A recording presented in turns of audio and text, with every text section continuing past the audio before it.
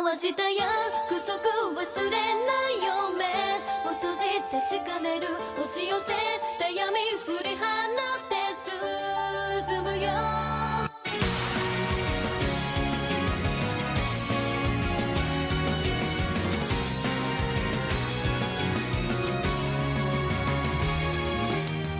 Hey folks, and welcome back to another episode of the Third Impact Anime Podcast. I am your host, Austin here, or Austin Cubator, and with me tonight, I am joined by some wonderful co-hosts. We've got Ryan with me. I'm sorry, I don't know why that hit me so hard. Oh no. It's right there, come on. Okay, I lost my funny because Austin broke me, but I'm Ryan and I'm happy to be here. I'm happy to have you. I'm glad to break you, just like this show. We also have Sarah coming back after a while. Sarah, how are you? Hi, I'm great. Nothing a wish or two can't fix up, but we'll get there, Well, be careful what you wish for, is what I have learned. We also have Tori. How's it going, Tori? Hi, I'm here with my nice hot cup of chamomile tea, ready to fight some witches, I suppose.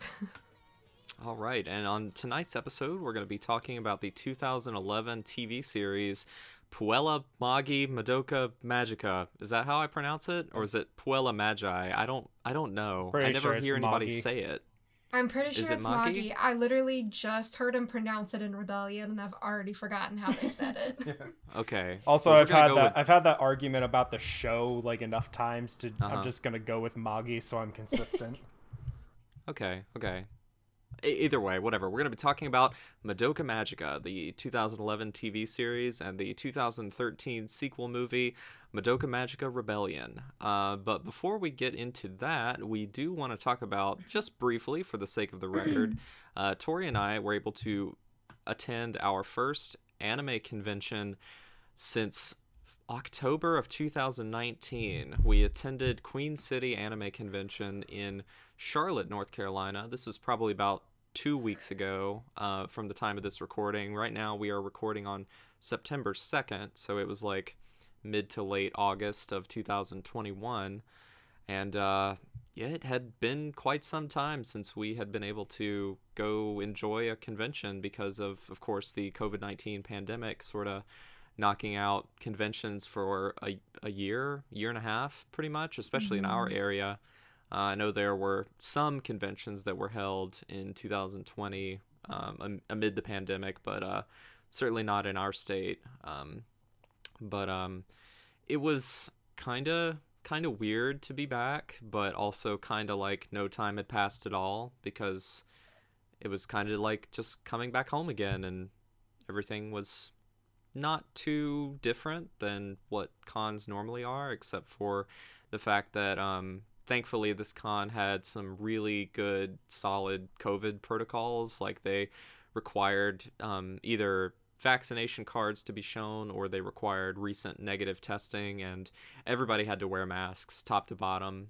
And other than that, it wasn't as weird as I kind of expected it to be. It was pretty standard. It's a smaller con, so I wasn't expecting too much, but it's pretty nearby, so that's kind of why we decided to sort of give it a try, and because it really wasn't a whole lot of effort, because it was an easy commute.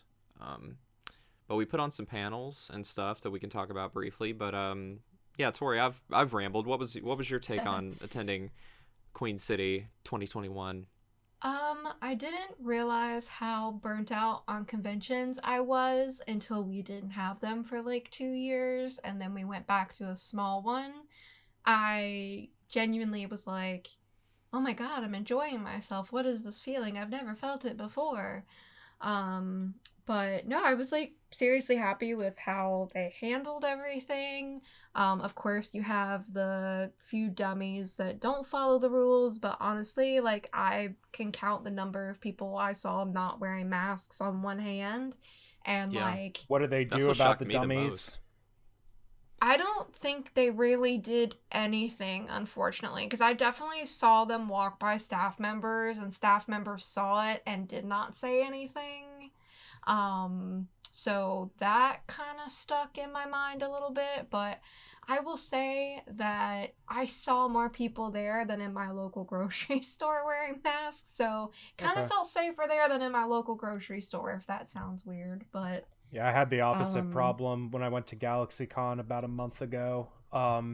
There was Oh like, yeah, you did get to go to that. yeah, there was like 25% of people wearing masks, so I was just like, well, Ooh. this is not great. yeah, Well, I saw photos yeah. and it looked like a nightmare. Well, people were Well, that's calling probably- it COVID Con after the fact because so many people were Oh, reporting cases. I no. thankfully was fine. Oh man. I mean, I think that's just like an easy case study there of like if you have the right policies, you will get the right outcomes because I mean, I know this is extremely anecdotal and there's probably no way to tell, but like I haven't really seen or heard any widespread COVID cases that have came out of Queen City. I saw one generic post of, oh God, why'd I say it like that? I saw one generic post of somebody being like, hey, I hate to be this person, but is anybody else feeling unwell? And then there was no follow-up, so who knows if it was just a cold or Mhm. they had gotten the flu or COVID or I mean, what, but there Concrud was is never still a follow-up. Yeah. Oh Just yeah, true. absolutely. now it's Yeah. extra strength. Yeah, right. Yeah, extra strength. I mean, I think it's inevitable that like from any large event, like it just the likelihood of spread is just super high. Like even when there are a lot of precautions put in place, but the issue is scale. You know, like I feel like even if it's possible and likely that like somebody will walk away from with COVID from the event, it's like you can do certain things to make sure as few people do as possible. Right, and you don't necessarily know where they picked it up from. It's not this That's magical true. thing that you can just be like, hey, like, you know, I picked this up when I went to the grocery store 2 weeks ago and I bumped into Mr. Anti-Masker. Like, not to say that people couldn't pick it up from the convention and might have, but you can't really pinpoint it, you know? So, Yeah. If it's like one or Oh, we'll two yeah. people, I feel like that's kind of expected, to be fair. Yeah. But Yeah. if it was only If it's one, if that it was few. only one or two people, great. Yeah, if it's that few, I would call that like generally a success. I mean, you don't want to Absolutely. become a super spreader event, and by all metrics, it seems like Queen City has avoided being that, and That's good. I think that's in large part due to their really rock solid policies. I mean, there were definitely those few people, but by and large, everybody was really, really doing it well. I remember we went to a panel of one of our friends that was doing, well, let me start that over. I remember we went to a panel that one of our friends was doing, and they had taken off their mask to do the panel, and then the staff member said, hey, you got to put your mask back on. They weren't like super rude about it or anything, and the panelist was cool with it, but I was like, oh, okay, so they are at least enforcing it at some level, maybe not as much as we would have liked for them to, but Wait, so they were didn't re- they told them to put their mask on while they were doing the panel? mhm. yeah. Huh. Mhm. I'm actually surprised Which about apparent- that. Even though Yeah. I definitely saw panelists that weren't doing it, and Mhm. there was really no consistency on the staff member telling Yeah. them to put it back on, unfortunately. Probably half Yeah, of them that's don't definitely- care or don't want to That's- just argue. Yeah. That's definitely something that like probably could have been told to the volunteers a little bit more clearly. But that's also a problem you see like everywhere, unfortunately. It's like any like a retail store or a coffee shop or whatever will have like signs up that say you must wear a mask to enter this place, and then none of the employees enforce it, which I think that's kind of a failure on like management's end. It's just like they need to make sure that all the employees are trained in conflict resolution and things like that, which is just as important for anime convention staff. Absolutely. But yeah, I was Yeah. pretty happy with the way things turned out with it. Our panels went really well. How many did you except run? We did. Well, I did one solo, and then one with Tori, and then Tori did two solo. Uh-huh. Yep. We did Disney in Japan together, and that was probably the least awesome experience just because of the room it was in. But the attendees were nice. That's good. Yeah, they put us in a lounge room essentially, so we were like competing with the people who were in there to just like chill and eat and drink. Oh. It was a Um, very weird space. huh. Like it was Yeah. literally like Like, you know the bar from The Shining? Yeah. Yes. It kind of looked like that. It was a little bit like that. Like, super Yeah. low lighting, everything was red, That's bizarre. and like it was really strange. And like there's like a stage there where they probably do like live music or dancing or whatever, and they put a panelist setup on that stage, not on the dance floor but like on the stage behind it. And also, we're using the lounge as a lounge, like where people could come in and sit and chill. Yeah. And it was like, just like you said, Tori, it was very difficult to be able to concentrate on performing a panel and feeling like you had to project over the raw noise in the room of the people back in the, farther corner of the room, just like chatting. And they Yeah. weren't being especially loud, but they were being loud, as you are whenever you're chatting in a room. Right. So it was hard. It was difficult. I would not have put panelist content in that room at all. No, I would have saved that. I would have saved that for like, I don't know, this is gonna sound disrespectful, but I would have saved that for like AMV showcases or something, I mean, just like go in there, honestly, grab a valid. drink, Kinda watch would've the worked. AMVs. yeah. That kind of would have worked, honestly. Honestly, yeah, I think that's a People good like to chill idea. Anyway, yeah. No, I think that's a Yeah. great idea, actually. That sounds like a good cons thing even just still- normally to have.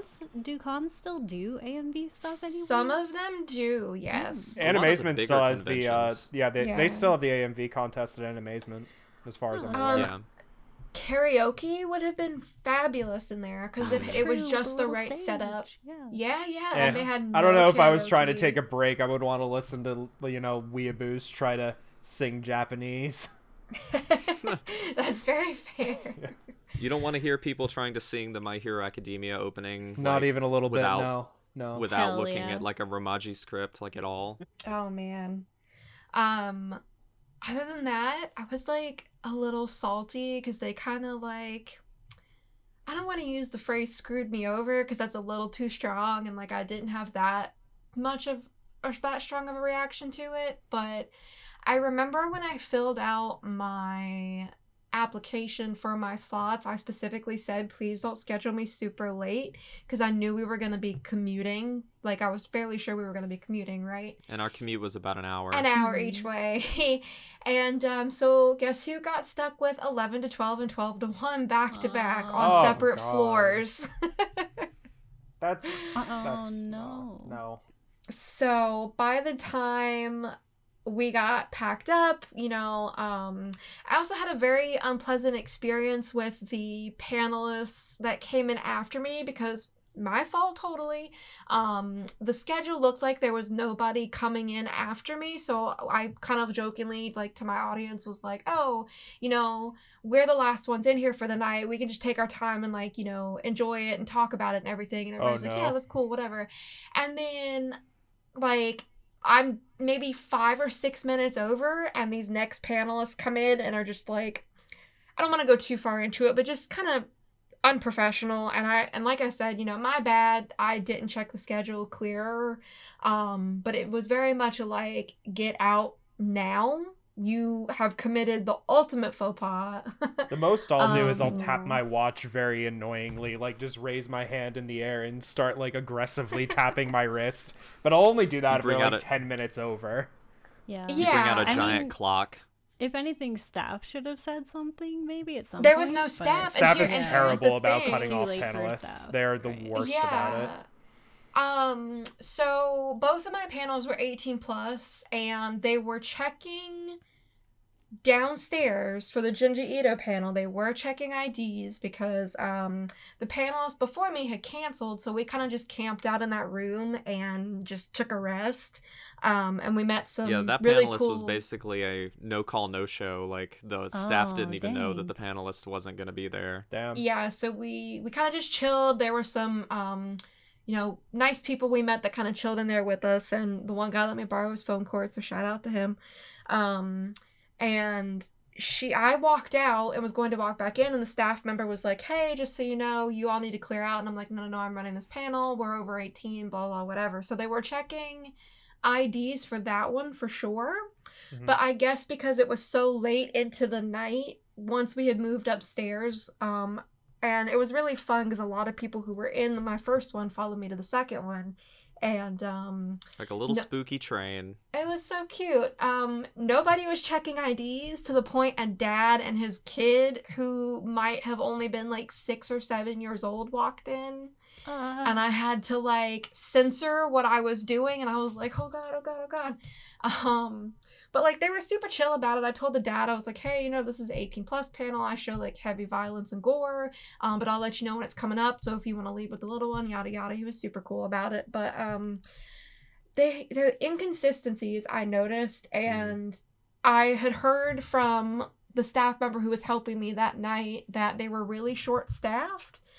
So I guess they figured once it hit midnight anyway, why would somebody be bringing a kid to a panel? That kid should be like in the room in bed. Honestly, So- I've never valid. seen that. No, I mean, like, I was up till 2 or 3 in the morning when I was 6 or 7. So like, what am I talking about? But oh my god. it was just weird that there was like no consistency, and I'm not upset. I just wish things had been handled a little bit better, especially with the like weird time slot, me having to kind of like amend my content a little bit to make sure, I didn't show the wrong thing, and then the no clarification that there was in fact somebody coming in after me, and then that just led to a really embarrassing situation. Like I just had to like throw all my shit together and like basically like, okay guys, I'm done, bye, and like run out essentially. Damn. And I think that really was like kind of the only negative thing that happened. The dealer's room was okay, the artist alley was fine, kind of like typical stuff you always see. But yeah, overall it was fun.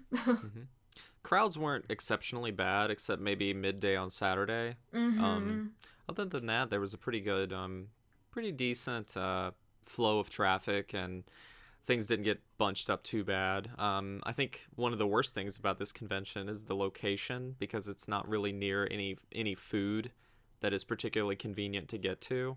It takes like a good maybe 10 minutes to walk to like a little shopping area where you can get some food. Yeah, they did they have had food trucks. Yeah, but there was only 2, and there was like Saturday was the day that sold out, right? So like all the tickets were gone, and you could tell like when we left out of there on Saturday to go get dinner with my friends, like the lines were so long for those food trucks. Like no way I would have waited in that, Yeah, and the space is generally good. I mean, it's a little cramped. I wish they could find a larger space, and it sounds like I might be wrong on this, but I think I read somewhere where they're trying to move to the convention center next year, which that would be really nice. That would be great. But I will say that apart from those staff interactions or lack thereof, or probably like lack thereof, where the staff was MIA, all the actual interactions we did have with staff were pretty positive. Like they were very attentive to the panels that we had in the daytime, at least when there were staff members around, because I remember on multiple occasions there were staff members that came to help me set up AV stuff. So that was very appreciated. Tiffany Grant, the voice of Asuka from Evangelion that has been on this podcast before, she was there again, and she barely recognized us, but in a good way. It's like she said, "You kind of look familiar," and I'm like, I'll take that. I'll take that as a win. But she was there. We went to her panel, and she talked about Evangelion. And a thing about panels this year that I was really shocked by is that all the panels that I went to with like guests, people actually asked good questions. Oh, they which were was on shocking. fire with those questions. Let me tell you, there was only one awkward question, and it was from an actual child, so it absolutely deserves a pass. Like, Yeah, for sure. Had Ava people were 4 had Ava 4 come out by the time this convention Yeah. happened? It had. Oh Okay. yeah, and came people out, were like- asking about it. It came out like the week before. Okay. Yeah. So, which is great, because then, Tiffany was actually able to talk about it, because Yeah, she wouldn't have been able to say anything. It's true. Yeah, I'm sure that would have been very awkward if the convention had taken place like a month before, because she wouldn't have been able to talk about it. But thankfully, it was like right in that window where people had been able to see it, and she was able to talk about it. So she did talk about it. She said some interesting production tidbits about how they were she said a story along the lines of they didn't really have an audition for the new Amazon dub of the Rebuild films, but they kind of did. But the purpose of the audition was to make sure that the voice actors still sounded like their characters, which I think is kind of that makes sense. Yeah, because I mean, it has been like 25 years since they played these characters, and another 10 years since the last, well, gosh, almost 10 years since the last Rebuild dub came out. Yeah. So I think that's reasonable. But I'm still surprised that Spike still sounds like a child, or can sound like a child. Yeah. Yeah, it's pretty amazing. Yeah. And she talked about how they had actually dubbed these all the way back in like December and January. So it had been like 7 or 8 months since the work had been done that she had to be quiet about it, which I just couldn't imagine being in that position. But yeah, Tori, you had a pretty positive interaction with another guest. Oh yeah, I met my favorite furry. Jonah Scott was there, and I'm the resident Legoshi fangirl, I suppose, and he signed my copy of Beastars, and the lady that was at the table with him, who I am like mathematicianing together in my mind, I think was his girlfriend. They were both super sweet, lovely to talk to. I was really embarrassed because they called my outfit nice, and I was just like, oh gosh, thank you. But super, super lovely. And that was really the first time in a while that I've ever interacted with like somebody, like a guest that I've never met before. Because usually, I don't know, I don't really go out of my way to get stuff signed unless it's somebody that I like really, really want to go bother. Mm-hmm. So nope, super, super nice. Took his time with everybody. And Tiffany Grant did too. Like, we were in her line for a little bit. She like super took her time with everybody and had a legitimate conversation, and that was kind of nice. From both of them, given everything going on, that they still were there and they were happy to be there and still having genuine interactions with people and not like. See, to me, that's what I love there for a about check. Yeah, that's what I love about getting autographs, is not even necessarily the fact I'm getting this thing signed, but the fact that I actually get to interact with like a voice actor or somebody that I've like followed for a while. Like, I think since the last time I was on the podcast, I met Kevin Conroy and my life was changed. But yeah, it's like those are the moments that I look forward to when I'm getting something signed, is like talking to them and asking them a question that I've wanted to know the answer to for like a decade or something. You get up to Kevin Conroy and you're like, so, you played Batman, huh? I asked him what it was like to work with Mark Hamill, and he told me the cutest story. Apparently, Aww. Mark Hamill looks at other voice actors in the booth like a child in a candy store. Like, picture like leaning on both of his elbows, his chin in his hands, and just smiling at them. That's cute. That's so cute. And I was just like, I could see him doing that. That's adorable. I'm glad to know he's not an asshole in person. It makes all the me too. difference. Oh, yeah. Yeah.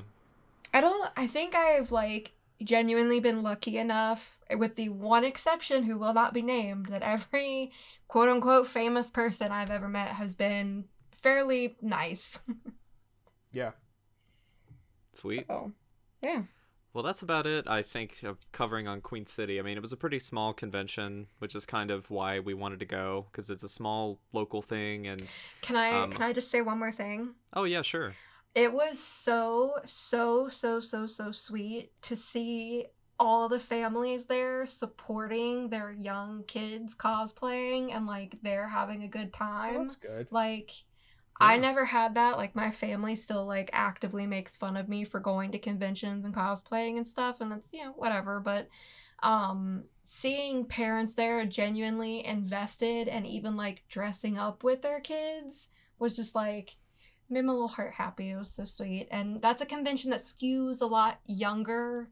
So it was mostly teens and kids with their parents and things like that. But it was just very sweet. It made me so happy, and I was like, yeah, this is cool. I like this. Yeah. That's good. I mean, there are a lot of kids who were going to conventions when they were young that are now like in their late 20s, 30s who have kids of their own now, and they're sharing that with them and not making it like a weird, like, oh wow, you like this weird nerdy thing, I'm gonna put your head in a toilet.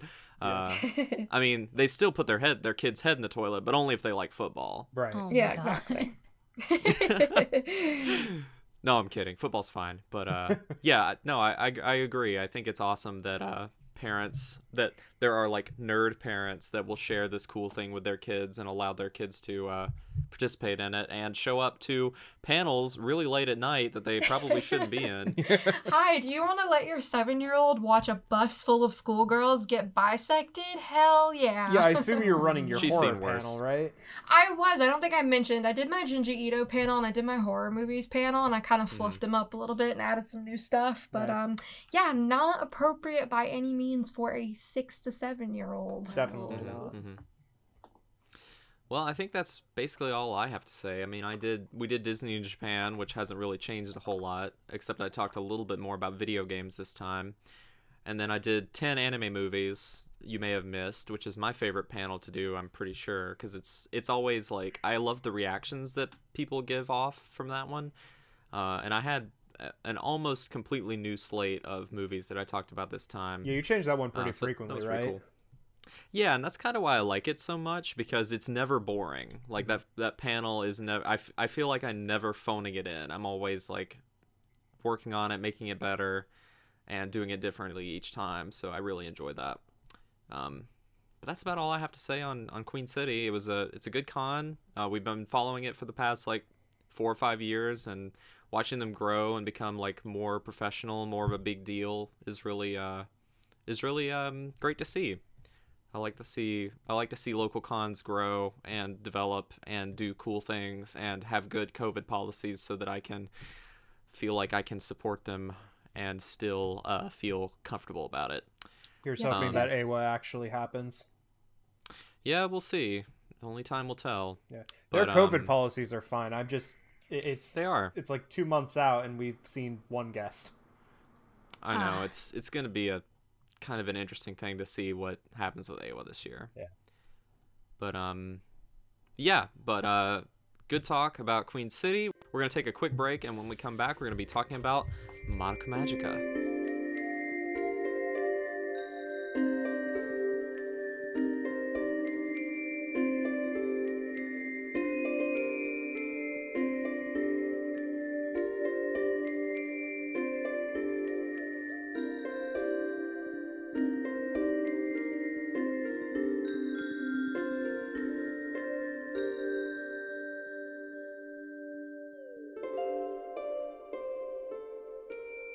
All right, we're back. So we're going to start off by talking about some of the people and situations that brought this 2011 anime TV series to us. And the first person that we're going to be talking about is the director of the series, a gentleman named Akiyuki Shinbo. Akiyuki Shinbo started working in the anime industry in the early 1990s and eventually landed at Studio Pierrot, working on things like Yu Yu Hakusho, where he directed 19 episodes. He worked on mostly OVAs across the late 90s, bouncing between studios like Tatsunoko and JC Staff. He would first dip his toes into the magical girl genre by directing 2004's Magical Girl Lyrical Nanoha, which I've never seen, but is apparently also a bit more tonally serious as a magical girl series, and features these things called jewel seeds that turn things into monsters, which sounds very reminiscent of something that Madoka would have. I know, Tori, you and Sarah have been into magical girls probably way longer than Ryan and I have, so have you guys seen Nanoha? No, I've never seen Nanoha, I've sadly. only seen like clips and AMVs, and it's definitely like the weapons that they use, like the attacks that they have are basically like nuclear level attacks. But yeah, I don't really know the actual plot at all. Yeah, I mean, that seems like, from what I saw on his resume, that was like his first magical girl thing, and like his history working on that sort of made him want to come back to it like a decade later with Madoka. So I thought that was interesting, but it seems like one of those anime that was very popular in its day, but people have like completely forgotten about. Yeah. I wonder. It's definitely going on the list, though. I think if it is reminiscent or the precursor, maybe, to Madoka, it might be an interesting watch just to see kind of where they pulled some root ideas from. Yeah. Around the early 2000s as well, he formed a working relationship with the composer Yuki Kajira on his series Le Portrait de Petite Cosette. Pardon my horrible French accent. What was that? Wasn't it amazing? It was better I've than seen what I Les could do. Mis. Thank you. In 2004, Studio Shaft underwent some restructuring, and Shinbo was hired there because the then president wanted the studio to go in a more visually interesting direction. Since then, Shinbo has basically been the head director on what they call Team Shinbo, wonder why they call it that, at the company, working on series like Pani Pony Dash, Negima, Hidamari Sketch, and Sayonara Zetsubuo Sensei, and eventually landing the anime adaptation of Nisio Isin's Monogatari franchise. I can't believe I pronounced that right. Yeah. On the first try, too. Look at you. On the first try. So I've seen some of the Monogatari series. I've seen Bake Monogatari, and that was the first anime. It came out like 2 or 3 years before Madoka. And I definitely see a lot of visual and tonal similarities between the direction in that show and Madoka. That architecture, baby. Mm-hmm. Yeah. Interesting architecture, sort of lots of scenes with people talking, but it's like directed and shot in a visually interesting way that makes it not so boring. It's not just constant over the shoulder shots. Oh, and the very famous shaft head tilt as well. Of course. Can't forget it. Yeah. So the Monogatari series itself was an instant hit and set the stage for Madoka both visually and tonally. After Madoka... Okay, so by the way, quick aside, I'm going to probably be saying Madoka and Madoka interchangeably because I haven't decided how it's supposed to be pronounced in my head, and also even if I did, I'm gonna mess up on it anyway, so please forgive me, dear audience. You're going to be doing a lot Anyway. better than I'm going to be doing because I'm like there's a 50-50 chance of me saying Maguka instead of Madoka, like just out of reflex. I mean, we might as well just call her and it Maguka and just make it simple. After the Madoka series, Shinbo continued to work on a lot of series at Shaft, such as Nisekoi, March Comes In Like a Lion, and countless more Monogatari anime until his hiatus in 2019. That Monogatari series drove him into retirement, basically. There's But he'll be like back. 30 novels. They're going to be adapting that stuff forever. Jeez. Yeah, I read that apparently Shinbo sees the Monogatari series as his life's work.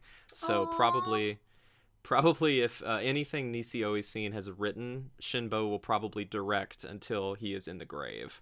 Well, that'll be fun. Yep. But it was announced earlier this year, I believe, that he will be returning to direct the sequel film to Madoka Rebellion that is coming out at some point, and basically the entire original crew for the series will come back to reprise their positions and roles on that movie, including Gen Urobuchi, the scriptwriter, the Kind original of hard to cast. do without him. Well, they did. Well, Gekidan Inu Curry coming back to do their wonderful sort of mixed media art and everything. But I think we can all agree that Shinbo needs to rest, and I'm glad he took a year hiatus off. I hope that was enough. it's kind of a good year to take a hiatus, honestly. Well, it was 2019, so I think he was working last year. Oh, okay. So, Well, either way, I hope he Anyway. had a good sleep. yeah, me too. A long rest. Mm-hmm. But yeah, another person that is like inextricably important to this series that isn't the director is of course the writer Gen Urobuchi. So Ryan, do you want to tell us a little bit about him? Yeah, so Gen Urobuchi, real quick, some of his most well-known works include Fate Zero, Black Lagoon, Psycho-Pass, the Netflix Godzilla movies, Thunderbolt Fantasy, and of course Madoka Maguka. So He's credited as a special thanks in Madoka Maguka. he is, yes, he is. So he's commonly known as the Uro Butcher because a lot of his shows have very nihilistic themes, and he also, it's in his name even. Apparently, the character for Uro in his name is actually derived from a Chinese character for nihilism. That's crazy. Yeah, so Love I don't that know for if him. I don't know if that's true, but I saw that in a couple of articles I read about him. So If I it's feel a like that's meme, it's a interesting to just strong mention. meme. Yeah, right. Yeah, seriously. But he also leans into the name Uro Butcher, like he apparently loves it. His method of writing also involves drawing the audience into the story and characters a lot more than most other people do. Like he tries his best to get you to connect with the characters specifically, and in order to do that, he has a different naming convention for most people. He tries to pick character names that stick out, like that are easy to remember, instead of just generic names like Yuki or something. Or he also doesn't try to name them based on a personality or a trait or theme of the character.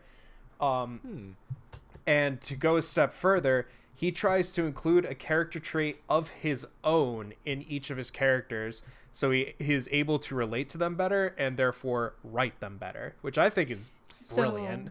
That's Basically, absolutely Saber is a brilliant. self-insert character. All of his characters are self-insert characters. Yeah. And also for Madoka specifically, he won 2 awards for best screenplay when it came out.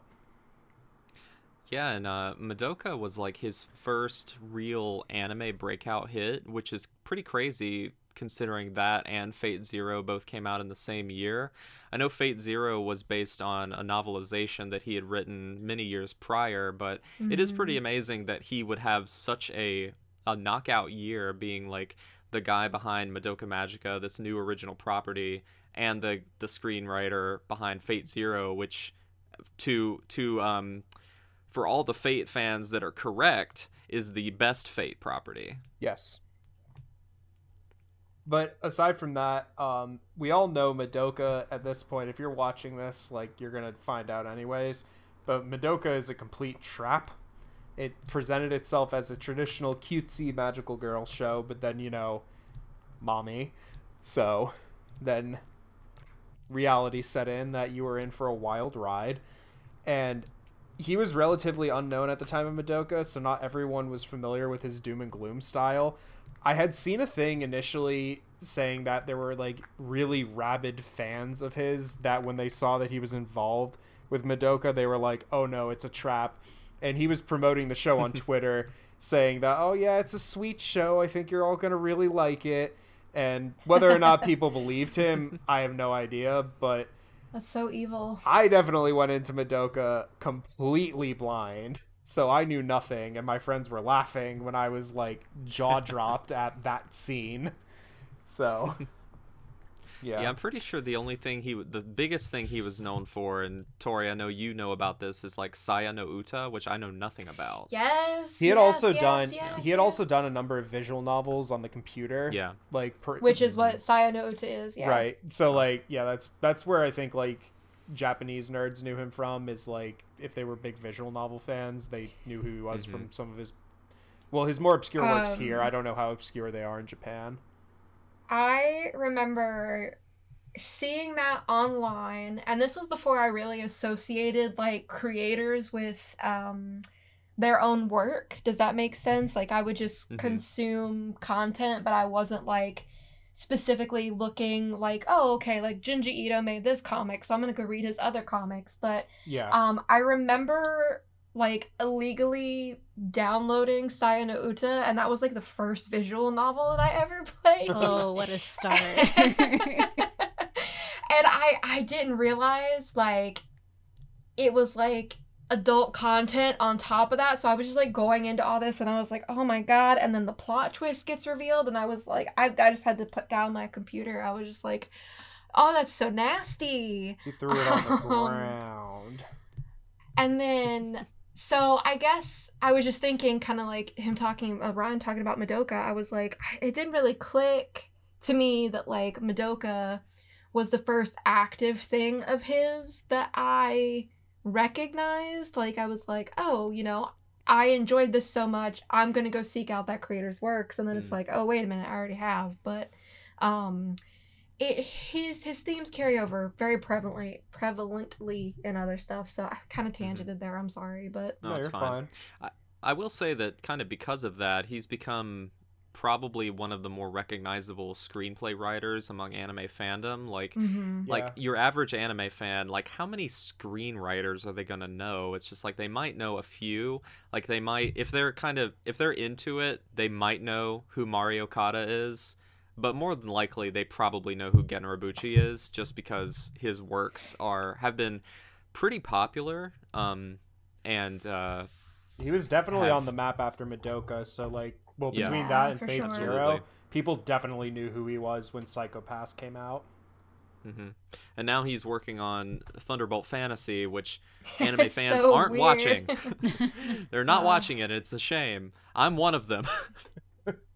hey, we've seen like 4 episodes. It counts That's for true. something. No, it's really good. I need to put more time into it. But Yeah. I also started Yes. laughing when I found out he was responsible for the Netflix Godzilla movies, because those were a beautiful I train didn't wreck. even know that. Oh Yeah. man. doesn't Godzilla literally look like poop?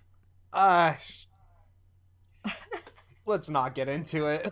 There's a lot of things I can say about those. We can save it for Anyway. another day. Yeah, right. Speaking of- I was gonna say, like, I can remember finishing Madoka and just like seeing the announcement for Psycho Pass and being like, okay, here we go, and like looking forward to that every day until it came out. Yeah.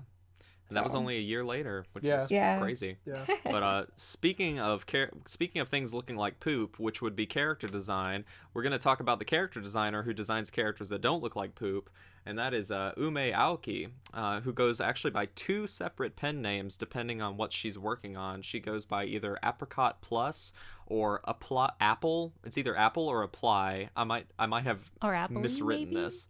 Appley? Maybe it could be. Fujimiya, excuse me. And her largest credit up until this point was Hidamari Sketch. So she had worked with Shinbo and Shaft previously on that show, followed by Madoka. And she hasn't really done a whole... I mean, she's definitely been working, but none of her big projects have really taken off since Madoka, even though she has come back to do all of the sequels. And I believe she did the character designs for... Magia Record, which we might touch on a little bit later. Which is So- interesting because I feel like she has such a unique art style. Like, everybody has those big, wide, square faces, and Yeah, it's just a shame to not see her in more, I guess, especially after the success of Madoka. but it is really interesting because Hidamari Sketch is it's like a sketch comedy show that Shaft Yeah. made, and it's completely unlike Madoka. So I think the funny tonal dissonance of bringing in someone like her to pair up with someone like Urobuchi is pretty incredible, pretty galaxy brain, I would say. But yeah, Tori, talk to us about this production company behind the sort of bizarre, like, mixed media imagery in the show. Yeah, so something that always stuck out to me within the series was exactly that, kind of like when they're in the labyrinths and the witches' other worlds, and just the witches in general. And they use the same technique when they're telling, backstories. But there is a group called Gekidan Inu Curry, which translates to Theatrical Company Dog Curry, which I don't know if that's delicious or not. Is it curry for dogs or curry made of dogs? That's the we question. will Yeah. never know. It is a duo of an art team. They did, like I said, all of the witches' designs and their little minions and the other world in Madoka Magica. They have taken a lot of inspiration just from the information I found from a lot of traditional Russian and Czech animation. And I think that's very prevalent when you kind of look at that art style compared to what they have done in the show and the movie. It's really, really beautiful. They did a lot of that same thing for Monogatari and Zetsubo Sensei, so they're kind of staying in the house, and working with the same people amongst all these shows. So I don't think I've ever really seen anything like it, and The only thing, actually, okay, there's like 2 shows I can think of that it sort of reminds me of, but still, that's like lowballing it, right? Mononoke uses that same kind of like stop motion watercolory-esque art. And then I don't know if anybody's ever seen this, but there was a show called Trapeze that was based off of a short story and a novel collection. I think the Japanese title of the anime is Kuchu Baranko. And it used a lot of like weird elements like that too in its art. Like you had a character in there who was a nurse, but she was like a real actress in the anime. And just a bunch of colorful like cutout stop motion type things. Super cool. But I think, to me, like when I see something like that, I think most of Madoka and the work that they did for that, just because it's so gorgeous and really stands out like completely on its own. The thing it reminds me most of is like Terry Gilliam's animation, like from Monty Python and his filmography, because it has that, again, that weird like paper doll-esque sort of style, and like just the random elements thrown together to make something really odd that you don't really see in anime a whole lot. And I think that's one thing that makes Madoka so visually like watchable, because I feel like if it didn't have that element to it, it might look just kind of boring, you know. But it really does enhance the overall experience, and I appreciate, broadly speaking, whenever anime is willing to experiment in that way.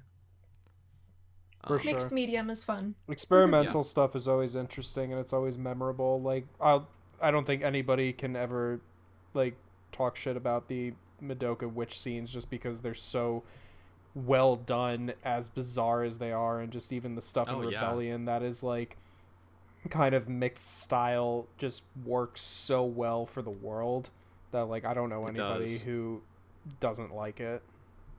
Yeah, it's pretty amazing. But speaking of things that are also amazing, we have some really amazing musical artists attached to this show, most notably the composer Yuki Kajira and 2 different musical groups, Calafina and Claris, that we want to talk about. So, Sarah, walk us through the music, the sound of Madoka Magica. Okay, well, for starters, Yuki Kajira is a composer and producer, and I think you mean to say goddess. Goddess. She's been around for like 25 plus years. So you've probably definitely watched something that she's done if you've watched anything super popular in the past like decade or so, because she's done Demon Slayer, the soundtrack for that, a lot of the modern Fate series, so Unlimited Blade Works, freaking Zero, the Heaven Spiel movies, all of Sword Art Online. They never switched up composers between seasons or anything, so everything from season 1 until the end of Alicization, all that's Yuki Kajira. Black Butler. SAO will always have that. Yup. It's one redeeming factor. Yeah. Good music, ding, and Lisa, ding. Black Butler, Dot Hack series, Tsubasa Reservoir Chronicle. Does anyone remember that one? Pandora Hearts, also one show that just came out this year, the case study of Vanitas. So she's still around, she's still kicking. In 2018, she left her production company, Spacecraft Produced, and then she was like, don't worry though, it's fine, and started her own like talent collaboration agency project thing called Fiction Junction, and she just kind of does collaborative projects with Annie song singers that she's worked with in the past that she's really liked. So like Lisa. Yeah, like Lisa. Like Lisa. And Her and like Lisa some of the are former definitely, like, members my of top Calafina. twos. And yeah. Yeah. But yeah, so that is Yuki Kajira. She rocks. Literally. Yep. There's some strong guitars in there sometimes. まだ君のため喜びを隠しているからミステリオソ舞い上がるよ追いすがる涙の向こうへ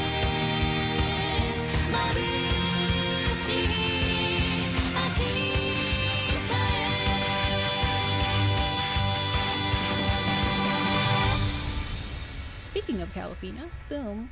It was formed, like, they were formed under Yuki Kajira, so any of the lyrics or music was usually composed by Yuki Kajira.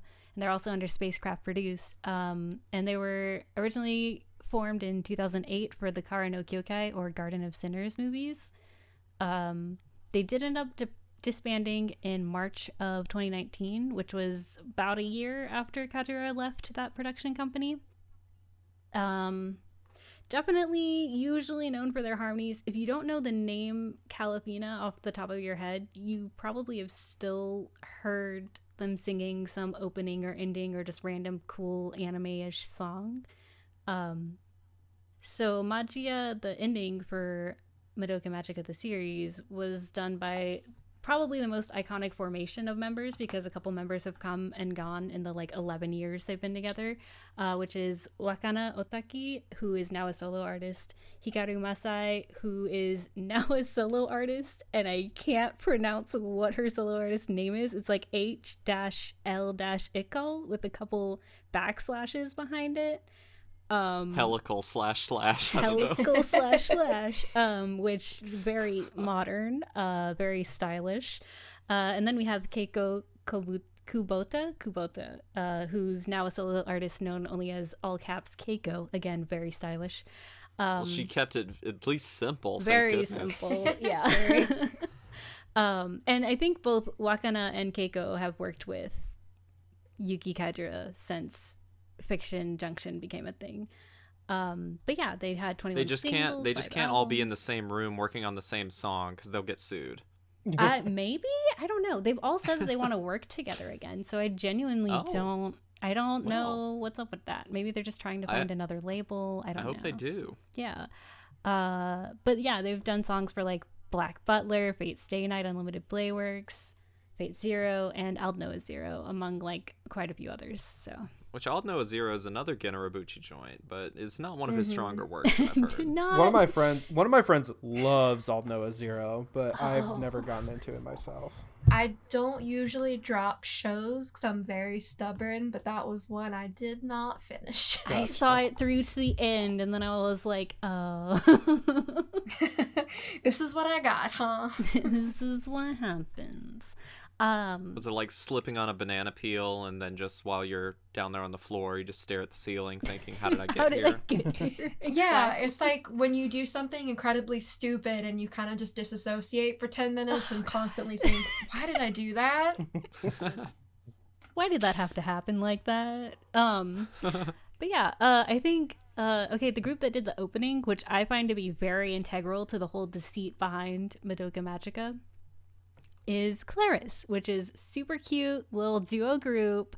They debuted with Irony for Oreaimo, and they actually started out in junior high as Alice Star Clara on Nico Nico Doga, and then they got super popular on Nico Nico Doga, and then they got signed with an Anisong label and decided to debut as Claris, which means bright, clean, and brilliant in Latin, but also they have said in the past that they're a fan of Claris, the heroine who appears in Lupin III, The Castle of Cagliostro. So, Excellent taste. Yeah.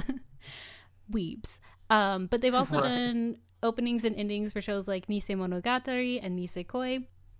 And then Alice left the group, which is, again, just a duo, in 2014, and they got a new duo person, and they've been doing even more Annie songs. So they might be back for the new movie, but even if they are, it'll technically only be half of the people who worked on the original one. Sad. That is sad. Yeah, the original duo had, part of their whole, like, shtick was that they hid their faces, and they usually either had, like, little drawings of themselves in the like style of whatever show they were working on, so like Nisei Monogatari or Oreaimo. I don't know if they ended up having one in Madoka style. I feel like they would, but You would yeah, think, because those characters are so like iconic. I think so. I don't know. I gotta look around for it.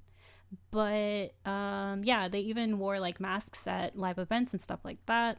But the new Claris revealed their faces in 2017, and in 2020 decided to officially start using their faces more to promote like their songs and stuff, which I mean, I think that's fine. The reason for their anonymity was usually cited as prioritizing their studies because, again, they started in junior high and then they were in high school for a while. So it makes sense that now that they're older, it makes sense that now that they're older, they can like show their faces and not really have to worry about getting kicked out of high school for That's being valid. idols on the down low. I remember Is that like a back... thing that's frowned upon?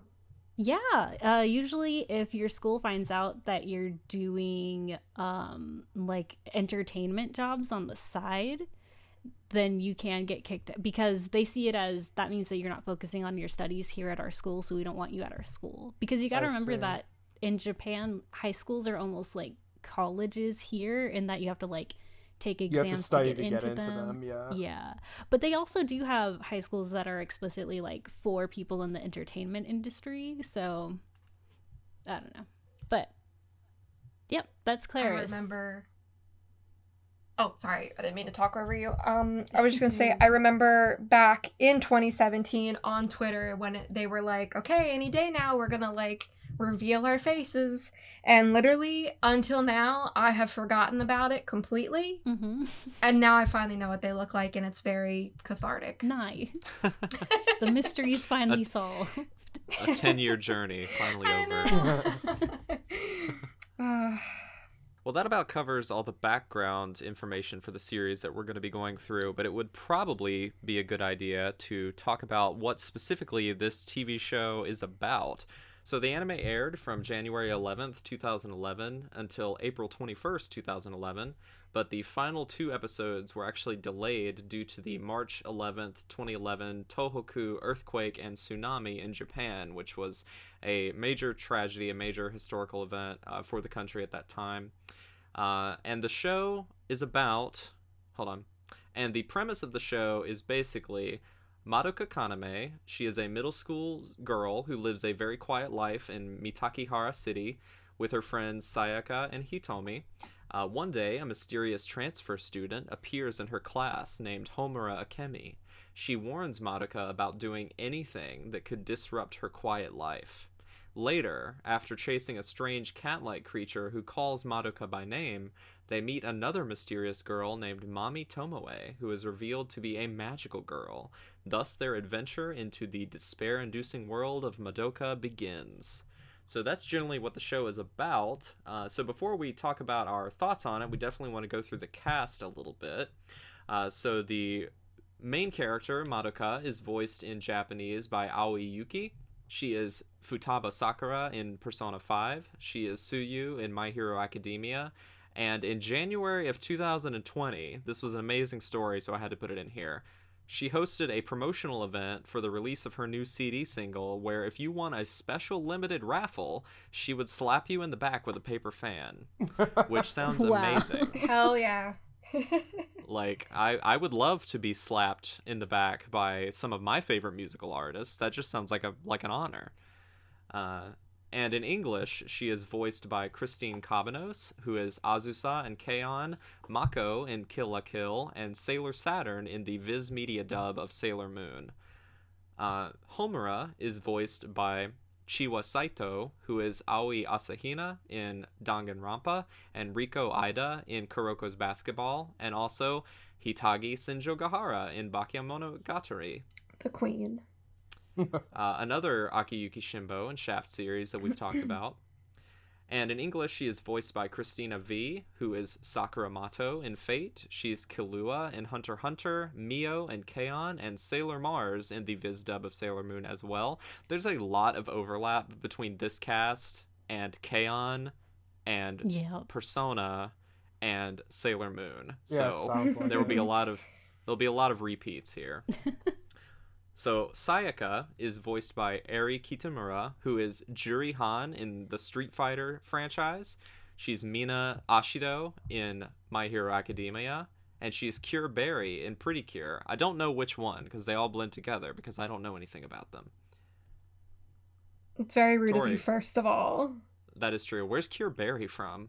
Cure Berry is, I think, fresh Pretty Cure? Is she blue?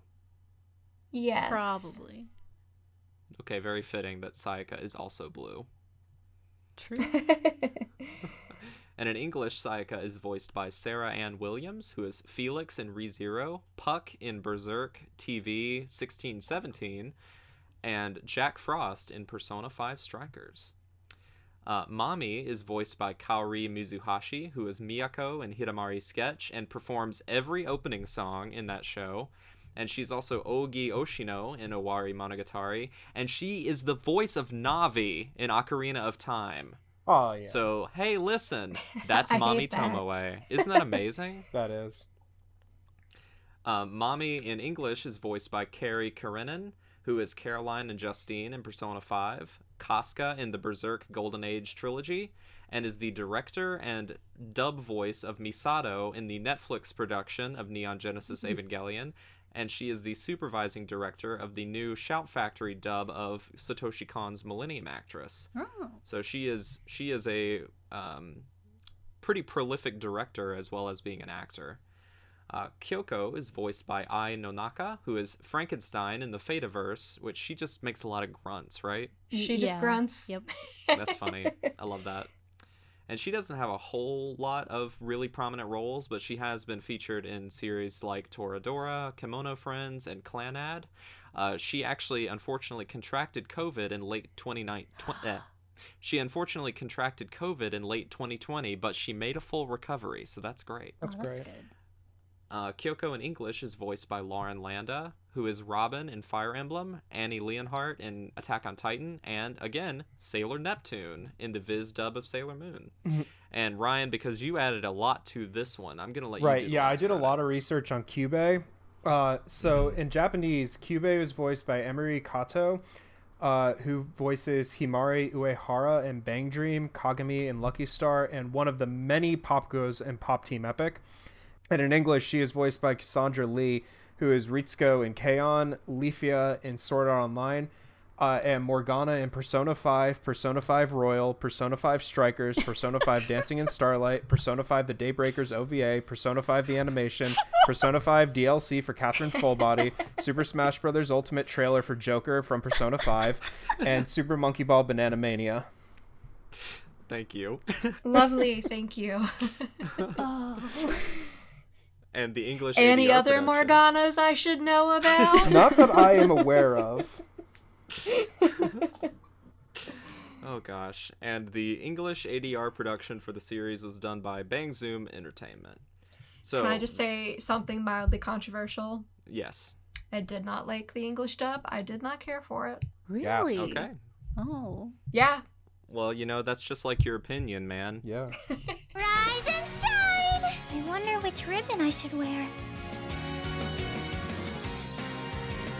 Good morning, Dad. Oh, good morning, Madoka. All right, I'm off to work, everyone. Have a great day, Mama. I'm not gonna let you be popular with the boys. You're mine, Madoka. Mine, mine, mine. Uh-oh, look how late it's gotten. Excuse me, but I really should be going now. Let's give a big warm welcome to our new classmate. No way, it couldn't be. Thank goodness. You rescued Kyubey for me. I want you to make contracts with me and become magical girls. Come on, give me your best shot. Madoka Kaname, do you treasure the life you currently live? And do you consider your family and your friends precious? Well, of course I do. I mean, I do. My family and my friends. I love them very much, and yes, they're very precious to me. All right, so now we're going to talk about the show proper, but so to introduce that, I guess let's just go around and talk about sort of how we first got introduced to Madoka as a series. I guess I'll go ahead and go first. I was first introduced to Madoka in probably about 2013 or so, probably around the time that hype was building for Rebellion. And I had a friend of mine at community college who recommended it to me. And at the time, I was definitely an anime fan, but I hadn't really broken out to watch a lot of things that weren't like immediately something I thought I would like. Like, I didn't really experiment too often. I mostly kind of watched the same sort of things, which were generally like sci-fi, action, adventure, that sort of thing. I had the extremely stupid and unawesome take that magical girl shows are for girls only, Me which is a very too. dumb take.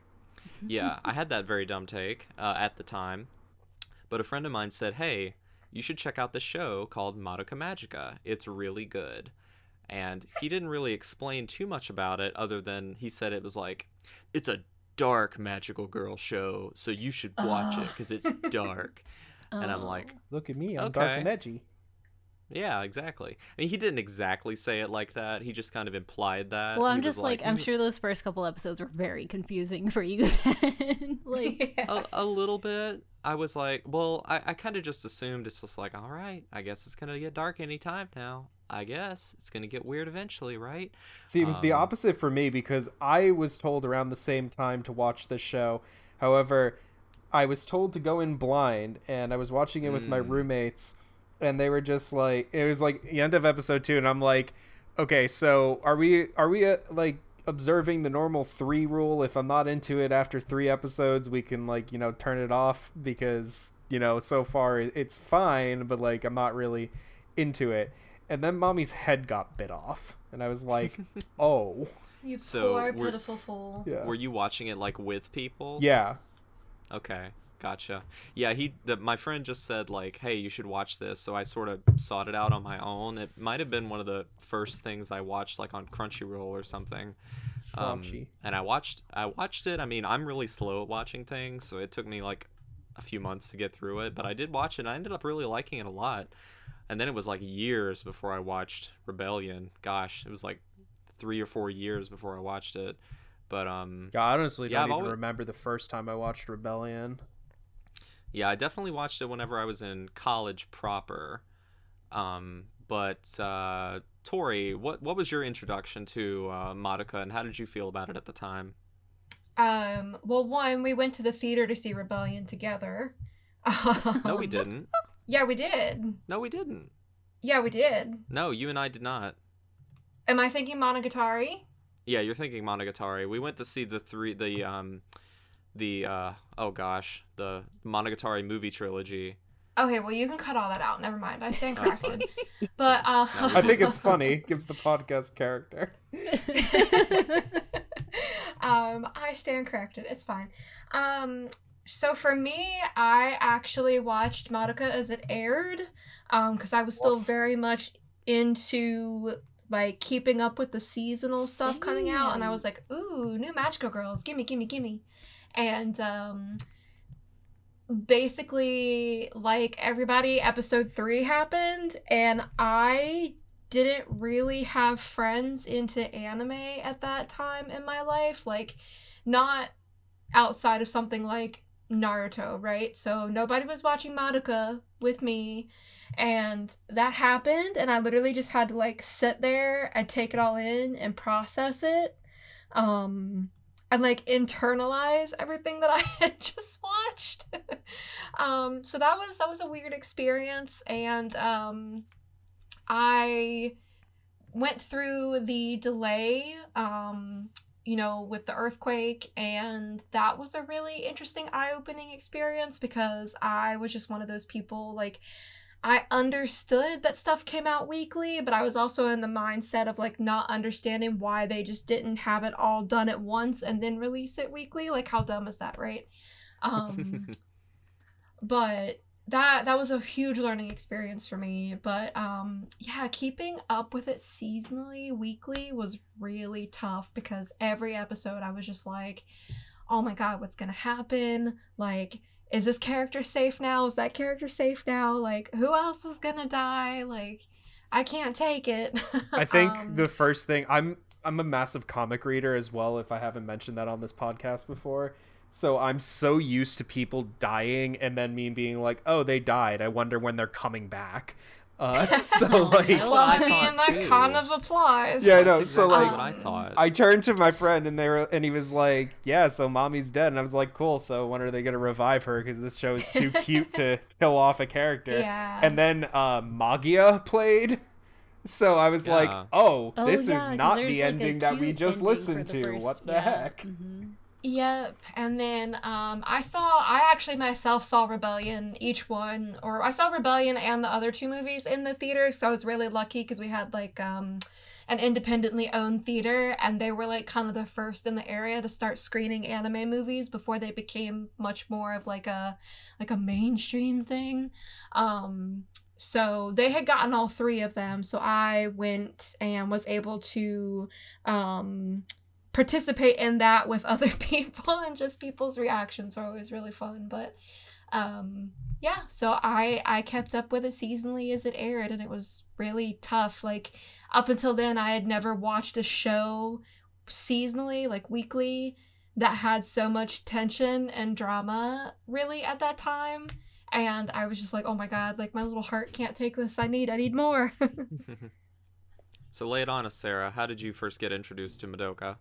I also watched it as it was coming out. 2011. Yeah, I was in high school. Yep. I was heavy on that anime Tumblr, yelling with everybody else about episode 3. You could have told me to watch it, but you didn't say a word. I did not. But I probably would have had that stupid take then. So yeah, you probably would have been you- like, "Oh, it's a magical girl show." I don't know about it. Uncultured. And also Yeah, have been totally. like, I'm a boy. You had to mature into it, Yeah, it's true. You're right. You're actually right. But yeah, I think when it first came out, I was like super into it. It was really fresh, really cool. It looked cool and different. Then so many shows started coming out that were like quote unquote inspired by it in some way that I kind of started to not like it anymore because of that, which isn't very fair to the series itself, but I just didn't like to the point where when the movies were coming out, I was like, oh, I don't care. I'm not gonna go see the movies. I don't care if it has a different ending or whatever. Like, it's whatever at this point. Which that's only 2 years. I was already that jaded by then. But Dang. but yeah, I think then a few years ago, I kind of rewatched it because I wanted to watch the dub, which I think isn't that bad. But I rewatched it and I was like, oh no, this is actually like a pretty freaking good show. Like, I'm stupid. But yeah, I think I definitely have had like a roller coaster of emotions with it for sure, in terms of liking it and then not. But overall, nowadays, I feel like, yeah, it's a pretty good show. Yeah, I feel like I would definitely recommend other people to at least attempt to watch it, unless they really don't like dark things, because it does get pretty dark. But Did anybody watch Magical Girl Raising Project? no. So I kind of have a soft spot for that one, but it's much more like battle royale, and whereas Madoka's like, it's okay to still be hopeful, like Magical Girl Raising Project is very much like, if you even dare to hope, we will literally kill you. Ooh. So No. yeah, it's a show kind of piggybacking off of what you were saying. Mhm. That was the big one that everybody was like, you gotta watch it, it's just like Madoka. And I'm like, tonally, these two shows could not be any more different. Mm-hmm. A lot of people don't look deeper than, magical girls, but evil. Yeah. Yeah. So it's really hard to jump in to find a place to start with talking about this show because there's so much to go on. I guess for me, what really resonated with Madoka, like, first of all, I think whenever I watched it the first time, what resonated the most was like the characters and the visuals.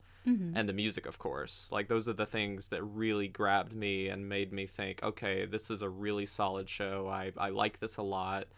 It was very eye-opening to me from the perspective of, I am actually allowed to go outside of my comfort zone and watch things that don't appear at face value to be, like, quote-unquote, made for me or whatever. So that was a really formative moment for me then, and now I'm just like, I'll watch whatever, even if it's made for like little kids or old people or whatever. I understand that these these demographics that we try and put media into are like largely meaningless in terms of how much you will enjoy a thing.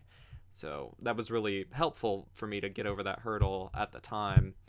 But I guess upon further reflection, just watching it maybe a few times over the last few years, I think what really stands out to me is, you know, still the characters and the visuals and the music and all of that wonderful stuff. But I just think the journey that these characters go on throughout the course of this show is like really compelling. I think it opens up a lot of questions for the audience about just like the nature of the world and how things can be, you know, problems that we face can seem like insurmountable. Like the whole thing about Kyubey being like, well, we need energy for the universe to survive or a little bit like implode on itself, which I think is like especially something to ponder in the age of, you know, climate change and a pandemic and things like that, where we feel like the entire world is crumbling around us. But I think ultimately, like, the show presents like a really hopeful message, and it's something that Madoka says like towards the end of the show about how, like, when she's being questioned, I think by Mami about people thinking that she might be foolish for being hopeful. I wrote down the quote because it stuck out with me a lot, and this is really what I took away from the show this time around, was she said, if it goes against the laws of the universe, I'll just rewrite those laws. And if someone tells me it's a mistake to have hope, I'll just tell them that they're wrong and keep telling them until they believe. And I really appreciate that attitude. I like this sort of relentless hopefulness that's not like, which I think is different than like relentless positivity, because sometimes that can be a problem when you're faced with actual issues that need to be addressed. But relentless hopefulness in the sense that, like, you know, if there's a system that's broken, I mean, the answer to a broken system isn't, well, let's just set the system on fire and watch everything burn. It's to, like, well, how about we just fix the broken system and then make it into a system that will actually work? Which I think is that's like a good general approach to life, I think. So that's kind of the thing that stuck out with me this most recent time rewatching it, is just that idea of just daring to have hope in the face of insurmountable adversity. I talked a lot. Please, somebody take the baton from me. No, you're on a roll. Keep going. No, that's it. I want to stop. Oh, you want to stop? Well, yeah, no, you're right. Like, I definitely didn't think about it in that context first time I watched it, but yeah, it kind of does like give that vibe of like, you don't have to be okay with how things are. Like, you can work to change them. And like, the one episode in the entire series that spoke to me the most, or just like that had like the most impact because I just felt the absolute dread of this girl, was Homura doing the loop, like, yeah, so many times, and every time she failed. And in the show, do you want to explain that just for context? Yeah, so in the show, Homura started out as just an ordinary like tsundere girl who had no magical girl powers, and Madoka already had hers at this point. And then she got introduced to Madoka, Sayaka, and everyone, and then not a tsundere. What would be the other word? She was like really shy. Kudere? That's not what a tsundere is. Kudere? Yeah, I think that's right. Okay. Yeah. Whatever Rei Ayanami is. Oh yeah, you're right. That's a coup. Kudere. Yeah. Coup. I don't know. Kubi. I got my deres mixed up. But anyways, yeah, so she has no powers, and then as we know, like, the magical girl's abilities are based on the wish they make.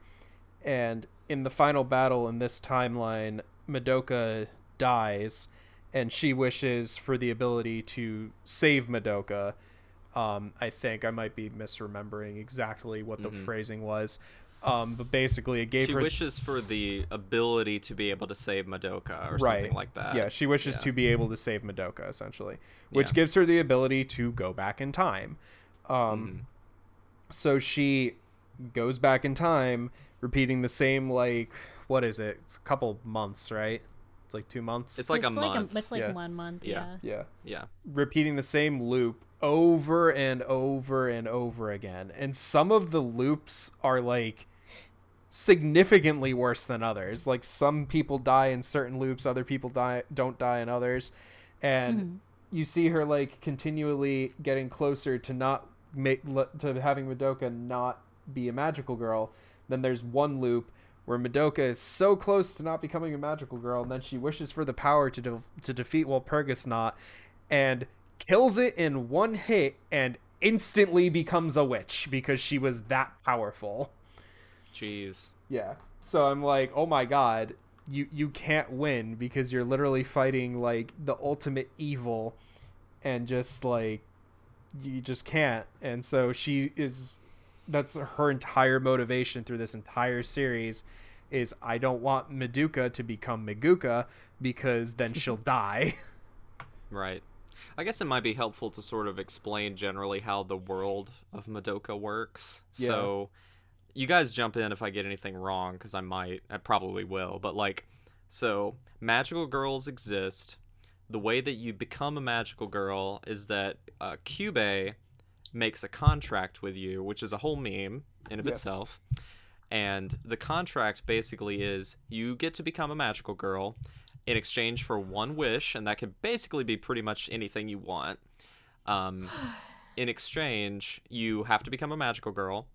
And what Kyubey doesn't tell you is that your soul gets ripped from your body and put inside of a soul gem, which if you're more than 100 meters away from it, you basically become a corpse, which Sayaka finds out the hard way, bless her soul. Yeet.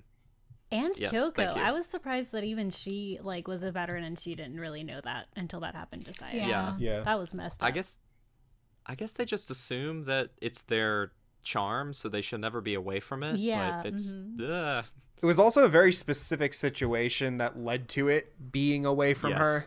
Right. Yeah. Yes. But anyway, okay. Monica Way throws to it go, on the bus. Monica. And then the soul gem. Yes. So the soul and so they fight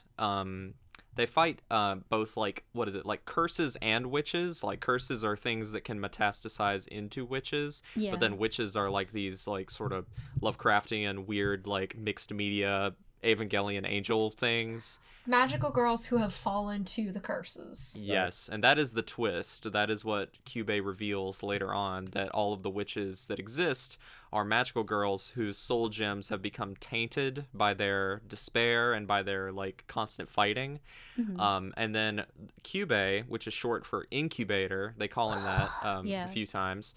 Basically, they're like this race of weird clone cat things that harvest the energy of witches and magical girls in perpetual battle to do something. I forget exactly what he said that they use the energy for.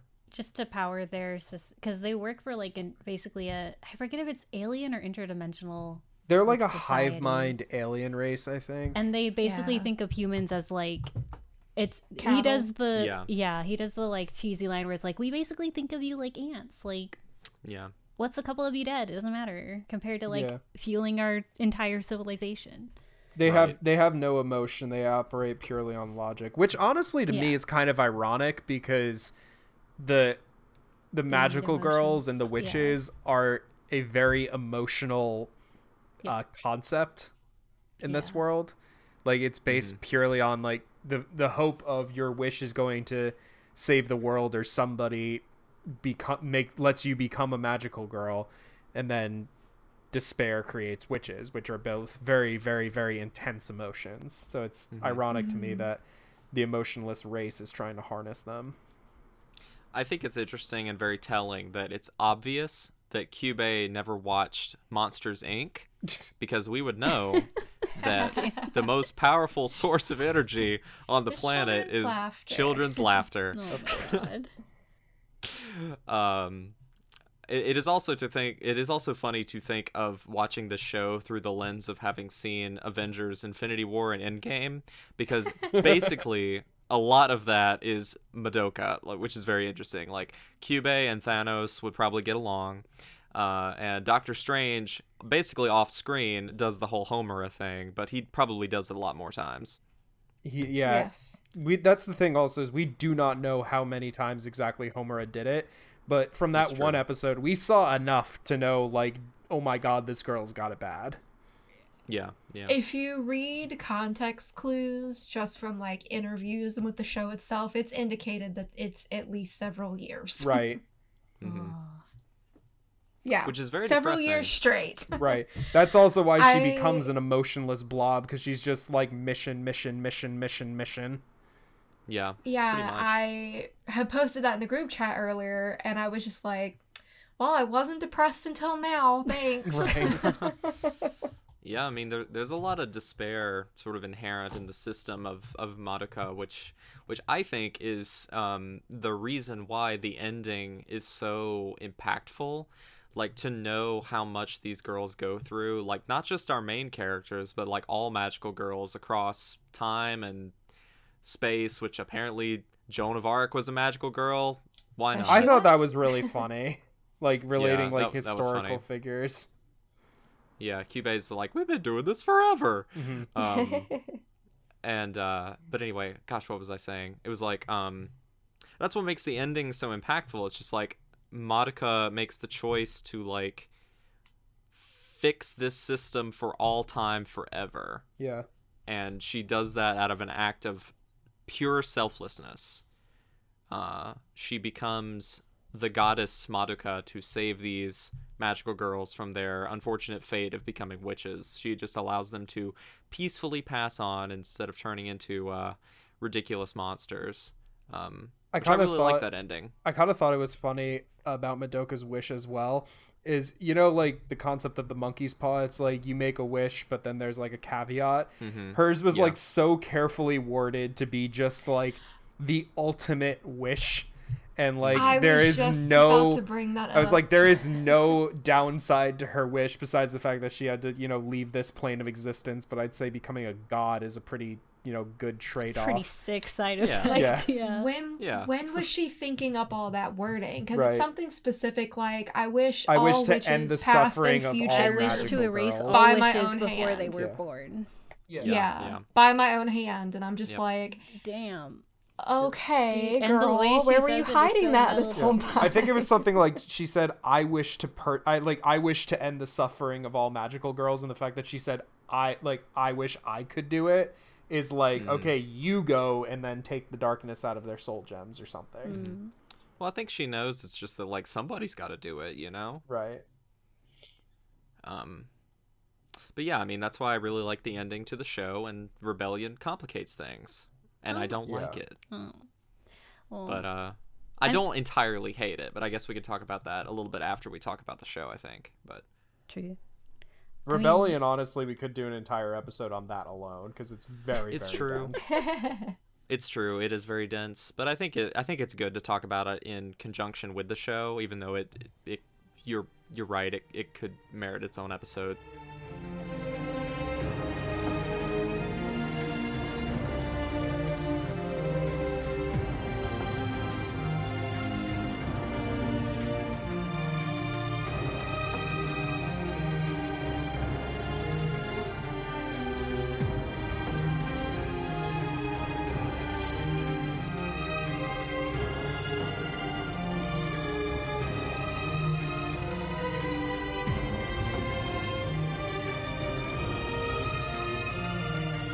But I guess before we go into talking about Rebellion too much, I think I want to go like character by character and talk about like these girls specifically, because I think there is a lot to talk about with them.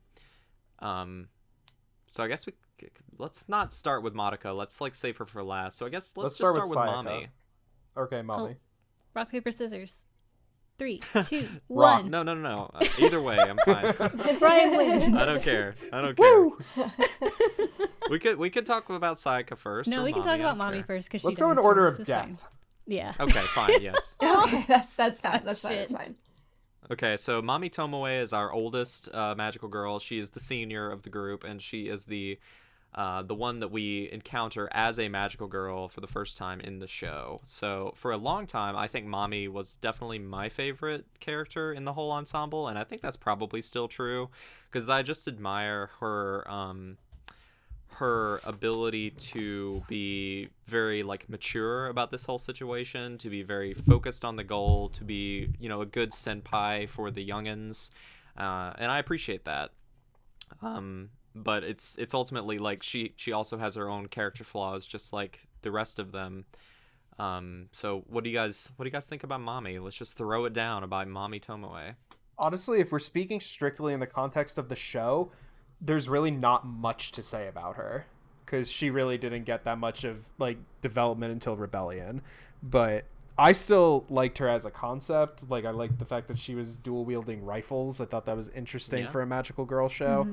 And then she unceremoniously gets a haircut. Yeah. See, you have to galaxy brain infer by what she tells the other girls to learn more about her, which I found very interesting. Yeah. When I first watched the series, Mami was my favorite because I felt like I related to her and like what she was going through the most. But now that I've rewatched this and I'm in a much different mindset, I've become a Homura apologist. We're gonna have a problem. Well, because Mami also was like very, very suspicious of Homura, I remember, because she was like, she's a magical girl, but we don't know where she got her powers from. Yeah. Yes, and just it was so tough to see her like achieve what she wanted, like when Madoka and her were having those conversations and Madoka was like, "You're not alone anymore, we're here for you," and I was like, "Oh god, okay." And then like that same episode she dies and I'm just like, that really sucks. But they had that amazing scene where after she dies, her teacup drops to the table and like shatters and the tea looks like blood, and I didn't really pick up on that the first time. Yeah. And I was like, oh man, that's really good storytelling. Also, Very good Sayaka and Madoka were in Charlotte's lair with her. Or what do they call them? Like the witches' worlds? Is there a specific term? Labyrinth. Thank you. Yeah. And they were in Charlotte's labyrinth, and they're watching Mami be all badass, and they think she defeated Charlotte.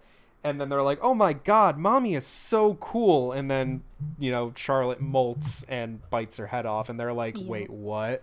And then they're like, And then oh my god, Homura's Mommy. like, yeah. And then Homura comes to the rescue, and she's like, yeah, this is why I don't want you to become a fucking magical girl, because this is what happens to all magical girls. And that's when you hear Magia for the first time, by the way, and that song just hits so different, because I was like, oh my god, what the heck is happening here? Yeah. I do feel like, though, in terms of Mami being a mentor figure, I think it is true that she was pretty upfront about like the general danger of it, and the fact that you need grief seeds continuously in order to keep using your powers. I don't know if she knew any of the witch stuff or any of the like turning into a freaking dead puppet whenever your soul gem's too far away from you. But rewatching this series in order to do this podcast, I'd literally forgotten that they were as upfront about those two things before episode 3 happened. Yeah, Mami is kind of like, she's just treating this whole thing as just like kind of like a job, you know? It's just this is what I got to do. I remember them being upfront about it, but it was kind of in one of those like anime-ism type ways of like, oh, this is dangerous work, so you got to be careful. And it's like, we'll be careful, and then nobody gets hurt. Like, so... And it's so sad too, because I forgot how young they all are. Middle school. They're 8th and 9th graders. Like Mami is the older one. Yeah. And it's just like literally a child leading another child in this super dangerous situation. And yeah, like Mami has that energy or that image that she's projected of herself, like, you know, I'm the big sister type and I'm your mentor and, you know, I'm here to take care of you. And I'm just like, damn girl, you're like barely older than they are and you're going through all this traumatic stuff too. And what are you doing? Like, literally, what are you doing? Yeah, just give her a big ol' hug. Yeah. I know.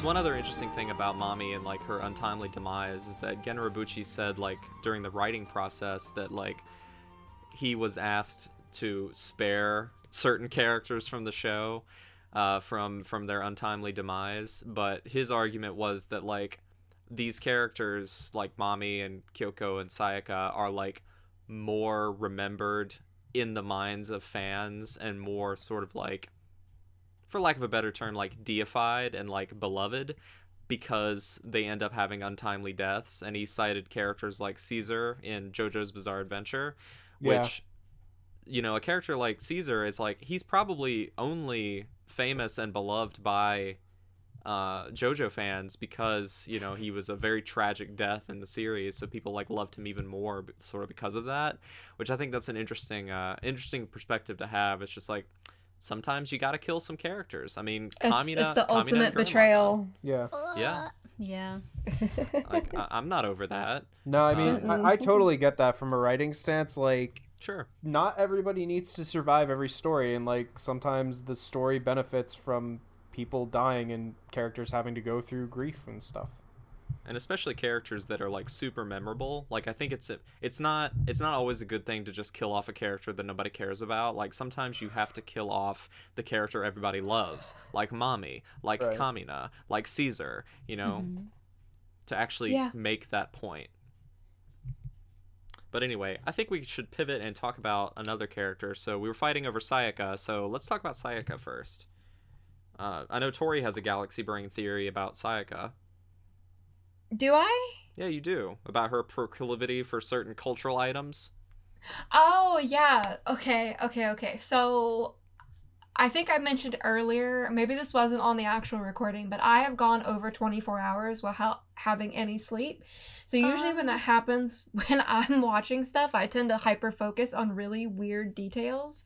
So today when I couldn't sleep and I was trying to finish off the series, I noticed 3 separate episodes where Sayaka eats a hot dog.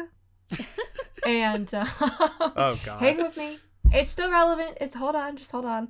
So that on top of like her carrying around the baseball bat and doing her interesting b-boy dancing in Rebellion during her transformation scene, I'm like 100% sold, sending it home full stop, that Sayaka is in a marabou.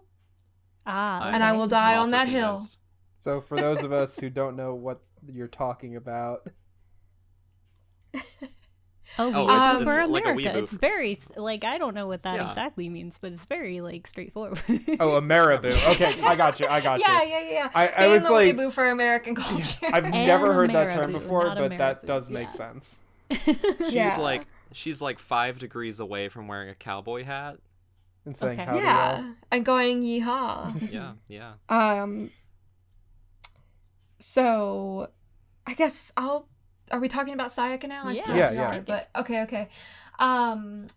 So I really disliked her the first time I watched the show, because I was just like, you could wish for anything in the world. You could literally get $1 million, end world hunger, never have to worry about anything again in your life, and you chose to give your wish to a stupid, ungrateful boy. How dare you?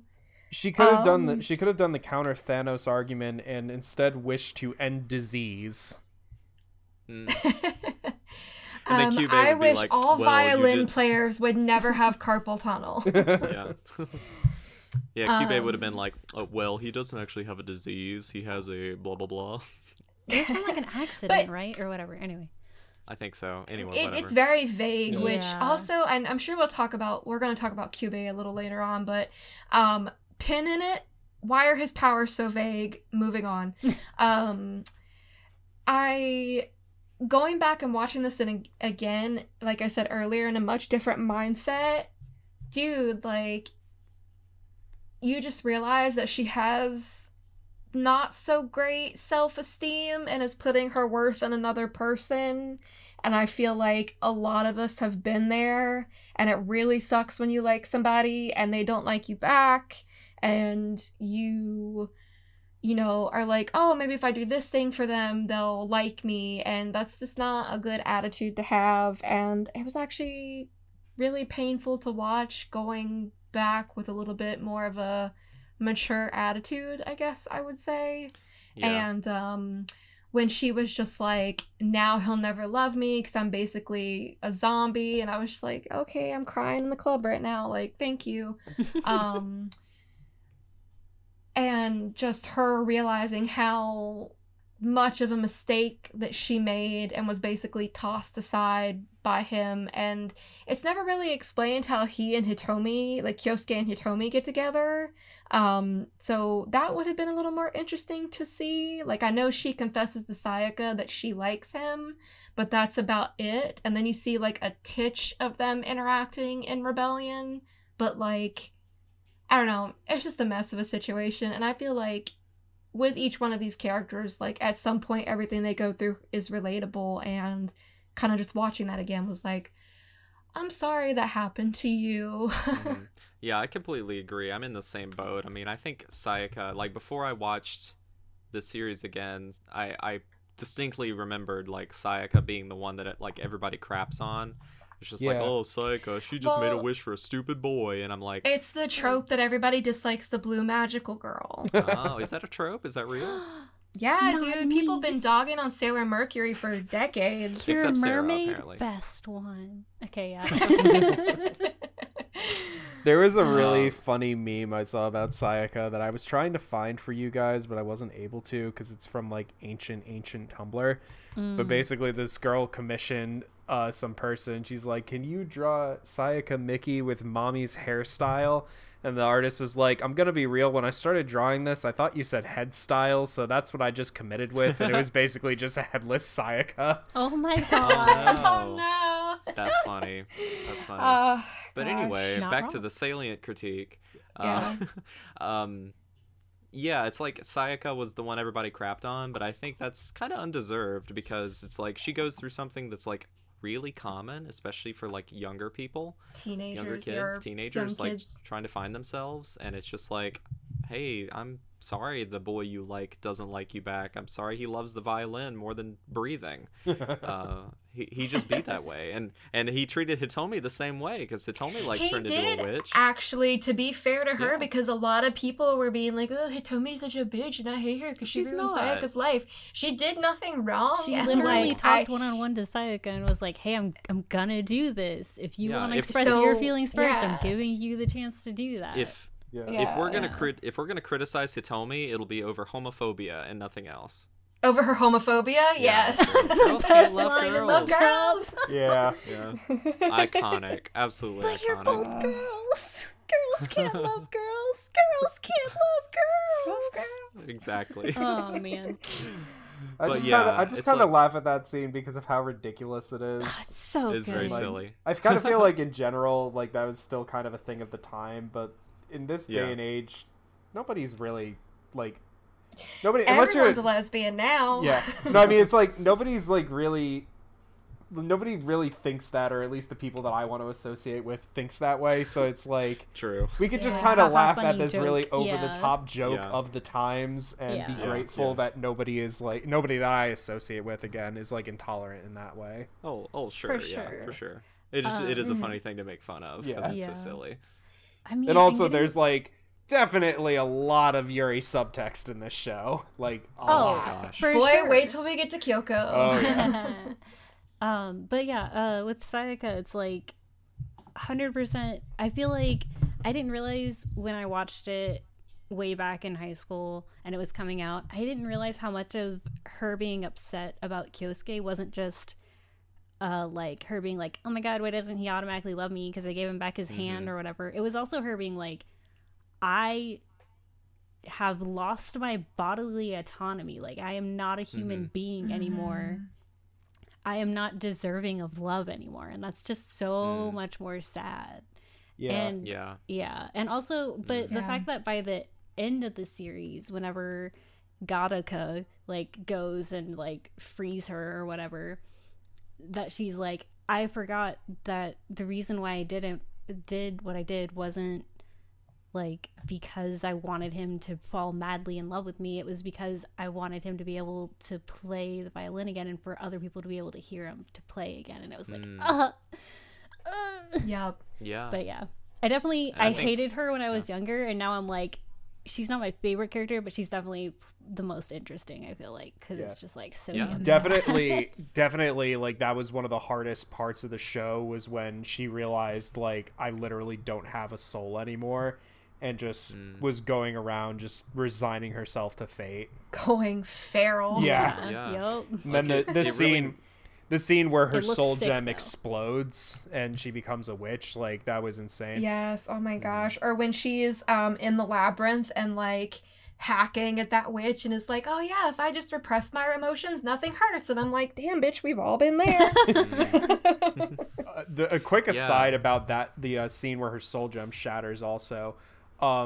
I rewatched the movies as well just because I kind of wanted to do a compare Oh, the contrast because movies. the first two movies are a literal recap of the show. They're mostly the same. The show does go into more detail, but like the movies are better animated and it has a new soundtrack.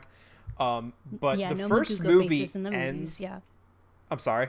No Maguga faces in the movie. Yeah, no Maguga faces. And the fence Unfortunately. gets bigger and bigger. Which is very sad, but yeah, so the first movie ends with that scene. Like Sayaka's soul gem explodes and envelops the screen in black, and then Magia starts playing. So that's where that movie ends. And so What an ending. right. And so I'm like, imagine this is how you're watching Madoka Magica for the first time. And it ends on that scene, and you're still in the denial phase of, no, this is a magical girl show. It can't possibly be this dark. And you're like, but Sayaka's okay, right? Right? And then you start, you wait the year, however long it was, for movie 2. You start movie 2, and Sayaka is deader than dead. Like, I can't And so is imagine. Mommy. Mommy's still dead. Right. Check my clock. Oh, yep, Mommy's still dead. Yep. I can't imagine like watching Madoka the first time like that. Like that would That'd be torture. Yeah. I was gonna say something about Sayaka, and now I can't remember. But I think that is a good point that you brought up, Sarah, about how like Sayaka makes her motivations a little bit more clear towards the end of the show, which definitely makes her a little bit more sympathetic. And it is interesting to note that Sayaka is Urobuchi's favorite character in the cast. So it because a lot of the show's runtime is dedicated to like her arc specifically. Like especially in like the middle of the TV series, it's like all Sayaka Town. Yeah.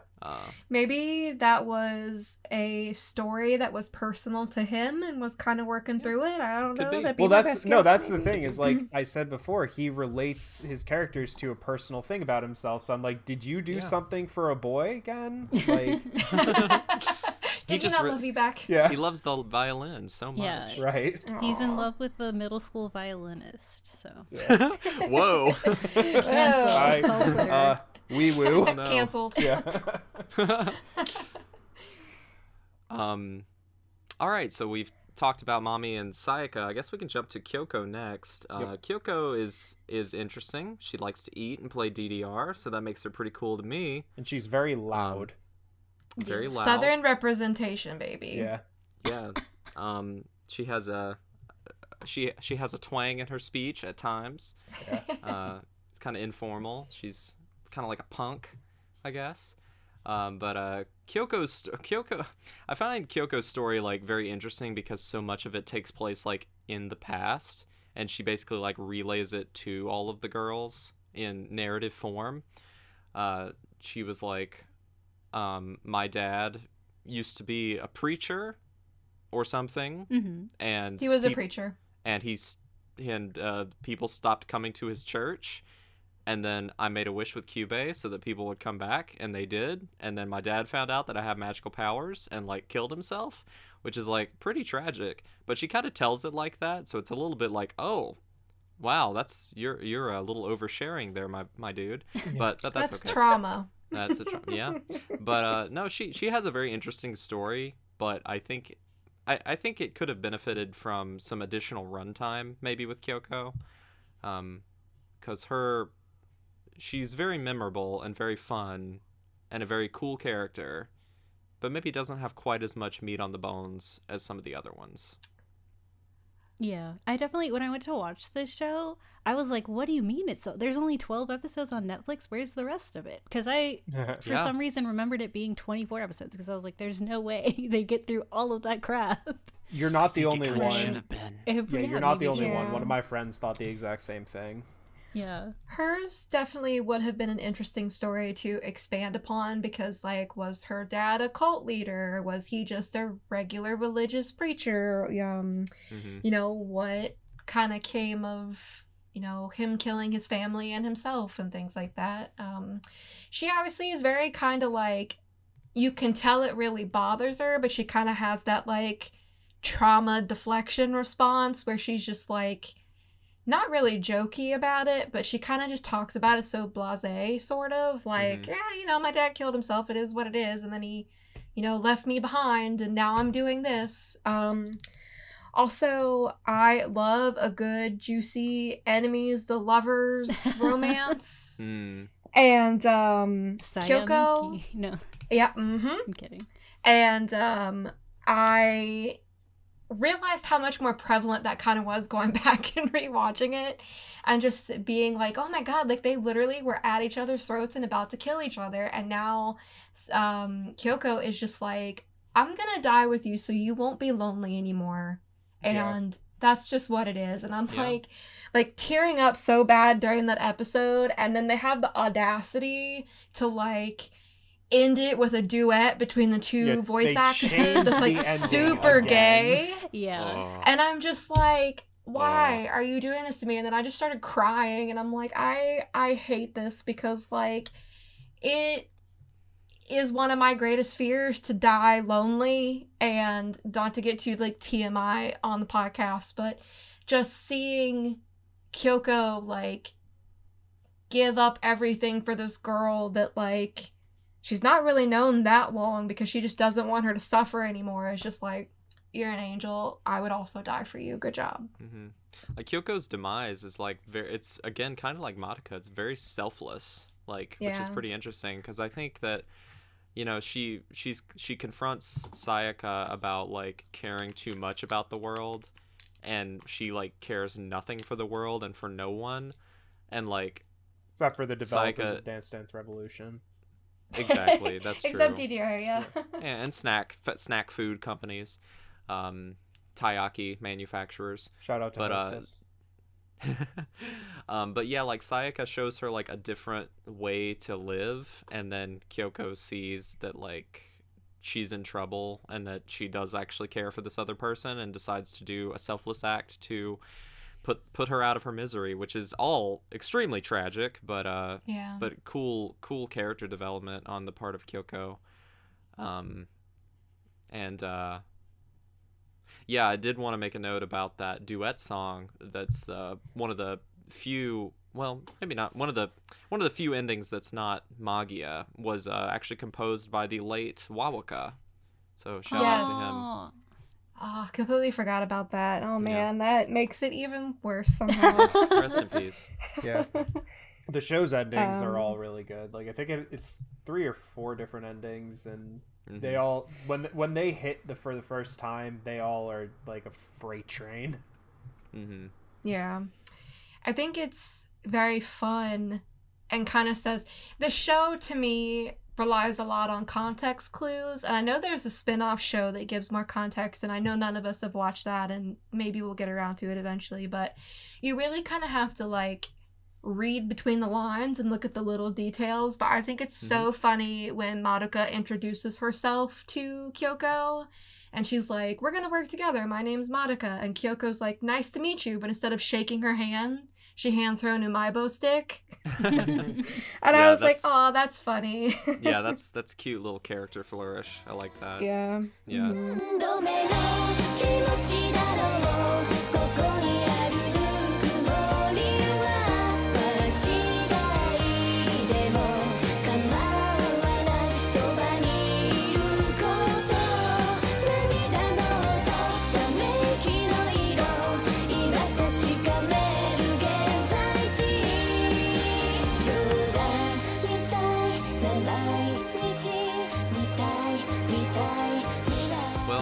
down to our last two characters, Madoka and Homura, but I think it's best to talk about Madoka and Homura by talking about Rebellion first. We have to talk about QB. I guess we could talk about QB, but he's more of like Kyubey's the devil, basically. He is Mephisto in the Dr. Faustus legend. He is the deal with the devil, the proverbial devil in that situation. He's also the Mephisto in the Marvel universe. Yes, I guess so. Yeah, there he is. No, You found him, I'm Marvel sorry. fans. Way to go. Yep. I'm sorry, I Found didn't mean it. to say Mephisto. I meant to say Mephistopheles. Oh, That's what I Oh. meant to say. I was like, oh, maybe that's what Mephisto's named after. It probably is. I think he is. Yeah. Yeah. But yeah, I forgot until they mentioned it again that Kyubey is a play on words for incubator, and Yeah. that's very fun. I like that a lot. And it's a great switcheroo because Kyubey sounds like cute baby. So I mean, in Rebellion, sort of. He is a little cute Oh, baby. he's so cute. Yeah. oh gosh. Yeah.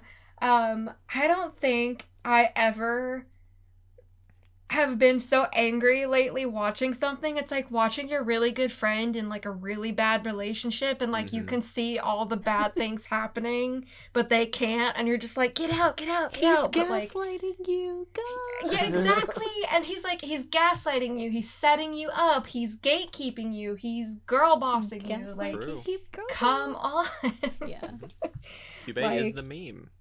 Yeah, it just made me so angry. But then I sat there the entire time thinking, you know what? I'd sell my soul to this little bastard. I'm not even gonna lie. Well, I It'll be guess we way could too talk much about work that. once you did it. Yeah.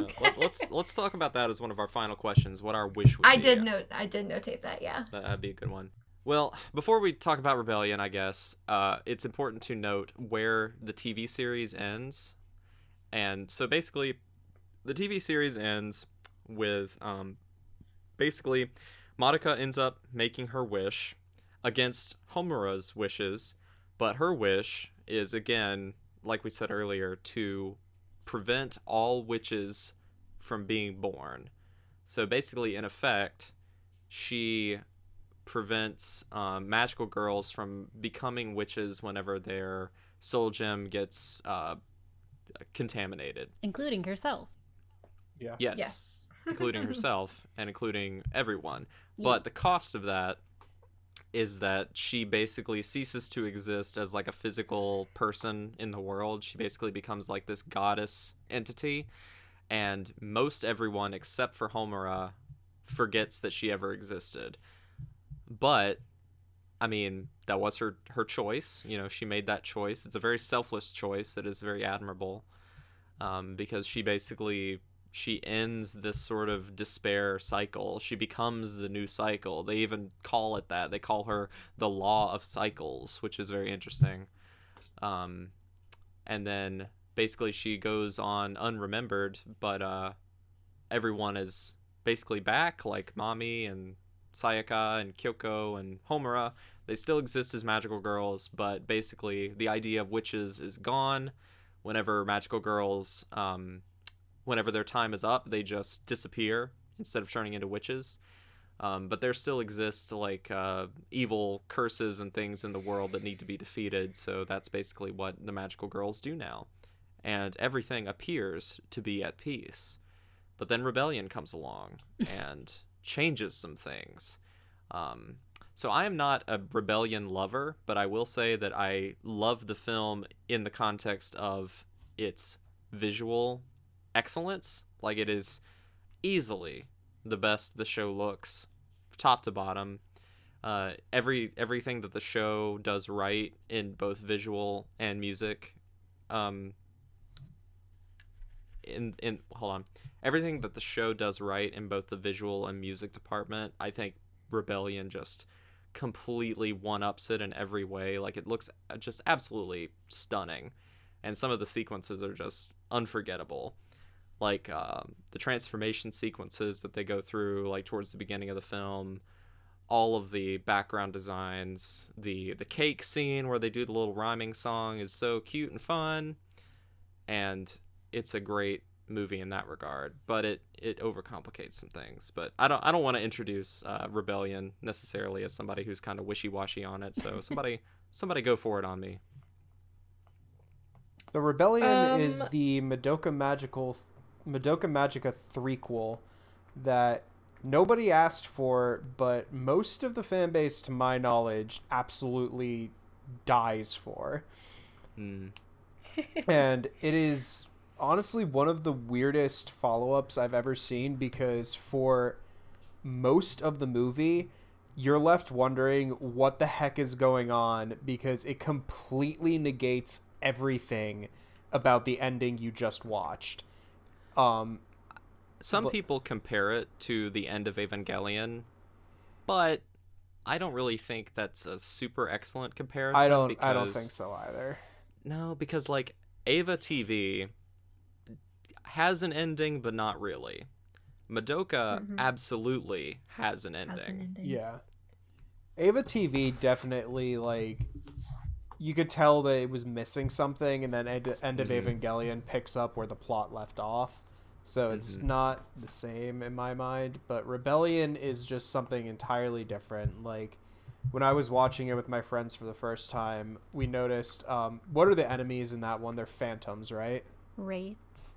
Wraiths. Or nightmares. they're if it's in Rebellion, nightmares. it's Nightmares. Nightmares. Yeah. Yeah. Nightmares, yeah. But that was the thing that caught us off guard at first, is we weren't sure if it was just a new translation or something, because at the end of Madoka Magica, they were fighting Reapers, and Wraiths. it was Wraiths.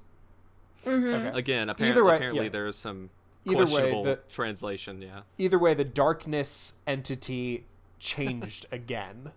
They're So called we're- the Heartless and the Nobodies. Right. Yeah. So basically, at the end of Madoka Magica, they were fighting the Heartless, and then at the beginning of Rebellion, they're fighting the Nobodies. And we were like, wait, Yeah, but and they it was were just fighting like, the who are Heartless. these guys? Yeah, this is Right. Perfect. Yeah. And also, Madoka's back, so we're like, how is Madoka back? And how is literally everyone else back? Like, so it starts to, like, kind of unveil clues as to what's going on until the ultimate reveal, which I thought was quite satisfying, personally. When you say the ultimate reveal, I mean that Homura has been a witch the whole time during this movie. And that yeah. everything happening has been something self-contained within her soul gem as an attempt by the incubators to try to summon and control Madoka. yeah, I really liked that angle, because I think that made it tie into the TV series in a way that I thought worked really well, because Kyubey gave a lot of indications that the incubators are very conniving, very methodical, and they're always looking for a way to, like, optimize their productivity no matter the cost. So it definitely sounds like something the incubators would try to do. You know, figure out sort of what's this whole law of cycles thing about? How can we harness this cycle, this law of nature, to benefit us? And I think you know, being able to doing what they did made a lot of sense from that angle, I think. Yeah. Do I agree with what happened? No. Is it logical? Yes. Did I love and cherish every moment of it? Absolutely. Absolutely. When it started out and everybody was back, like, I was just so tense. Like, I knew, like, the first time I saw it, I was just so tense. I was like, this can't be right. What's happening? They're going to pull this out for me at any moment, and nobody's allowed to be happy. Like, what's going on? And, you know, and then you start to see that, like Ryan was saying, everything is this, like, construction, and Homura realizes it, and then Mommy's like, what are you doing? And she goes to Kyoko, and it's like, I came to you first because you're the one acting the strangest. And then we see Homura as a witch, and when that reveal happened, I was just like, oh my gosh, like, that is the most beautiful thing I've ever seen, and I hate it. Like, it was so... Seeing the fight with Homura's witch also was so good. Ooh. Very cool. I know, And and I will say, you know, you talking about tension, like that fight. The first time I watched this movie, the fight between Homura and Mommy, I Oh, thought so like, good. Oh my straight- gosh, I thought yeah. like So straight good. up, like they were gonna kill each other, like Yeah. no questions. No, that was Like that's oh how yeah. the tension was razor thin. it was so good. But with that character design of, I think, what did they call her? She had a name. Bebe? Nagisa? No. No. Homura. The witch Lily. Homura? Homa Yes, Lily? Homa Lily. And just seeing that, like, you could feel the pain and the anguish in that character design. It was just like, oh my god, I hate this so much. But yeah, and then the stuff with Bebe happened, and I was like, did we need this? I know you want to sell more figures, but did we need this?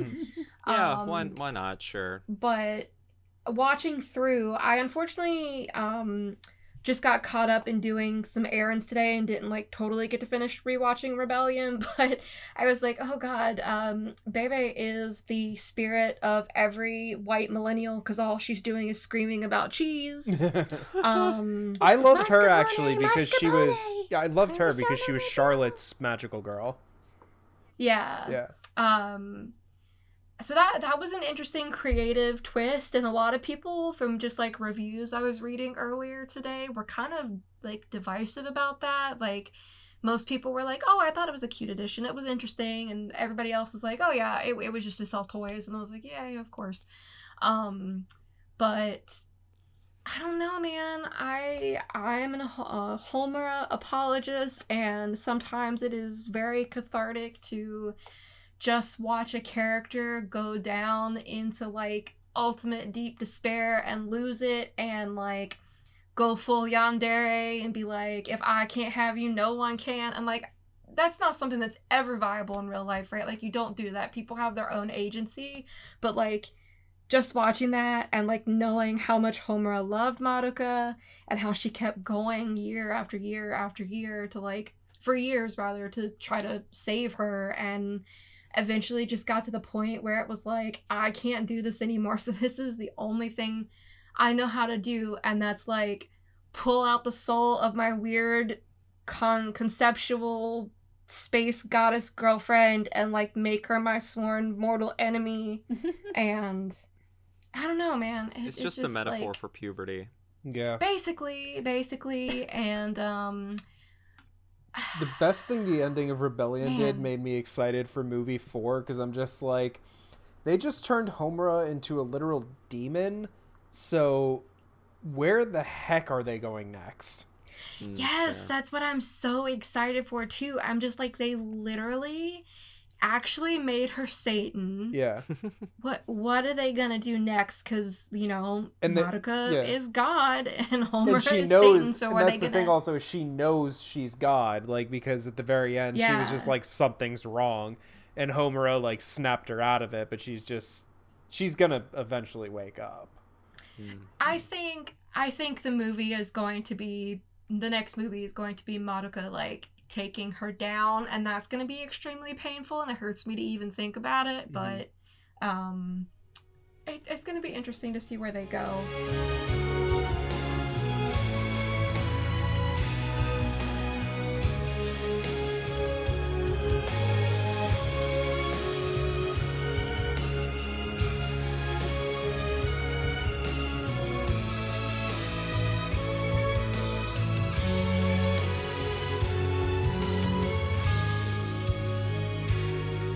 Just to kind of go back to characterization for a minute, because I know we got kind of caught up in what we were talking about, but it didn't really hit me until going back and watching it again, just how like tragic of a character Homura is, and you want to root for her to be the hero, and she is, and she keeps trying, and that's where the TV series leaves it, and it's like, oh great, you know, like she's continuing Madoka's wish, she's gonna keep protecting the world and keep people safe, and then you get Rebellion, and it's like, I like this, I like that she's become the villain, it's a very interesting turn of events, but it doesn't feel good.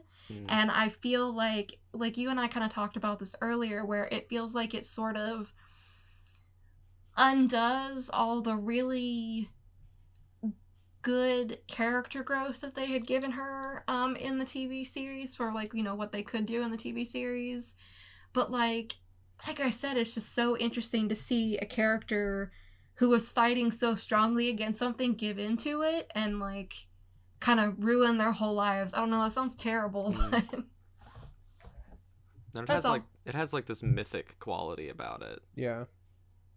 I think, which adds to the powerful sort of resonance that these two extremes have, because ultimately Madoka and Homura, and this has kind of been true throughout the whole show, it's like they're kind of the yin and yang of each other. They're two like opposites essentially. Because basically the whole problem is like Homura knows Madoka's fate and is trying to change it, but she becomes so blinded by her pursuit that she ends up sort of, in a way, robbing Madoka of her own autonomy, or at least trying to. And basically it's like Madoka, you know, it's like Homura knows, because she's seen it, that Madoka's fate is not a good one, but it does take, you know, I guess you could argue that Homura did succeed in a way, and that Madoka becoming Gadoka is a success for Homura, but Homura is so, like, it's like she can't accept that because it's not what she wanted. it's not what she wanted. Yeah, like she doesn't want what Madoka wants. She wants what she wants, and Yeah. that's not necessarily the right thing. Mm-hmm. And I Yeah. like what the TV show presents, where like Homura is like kind of cool with this.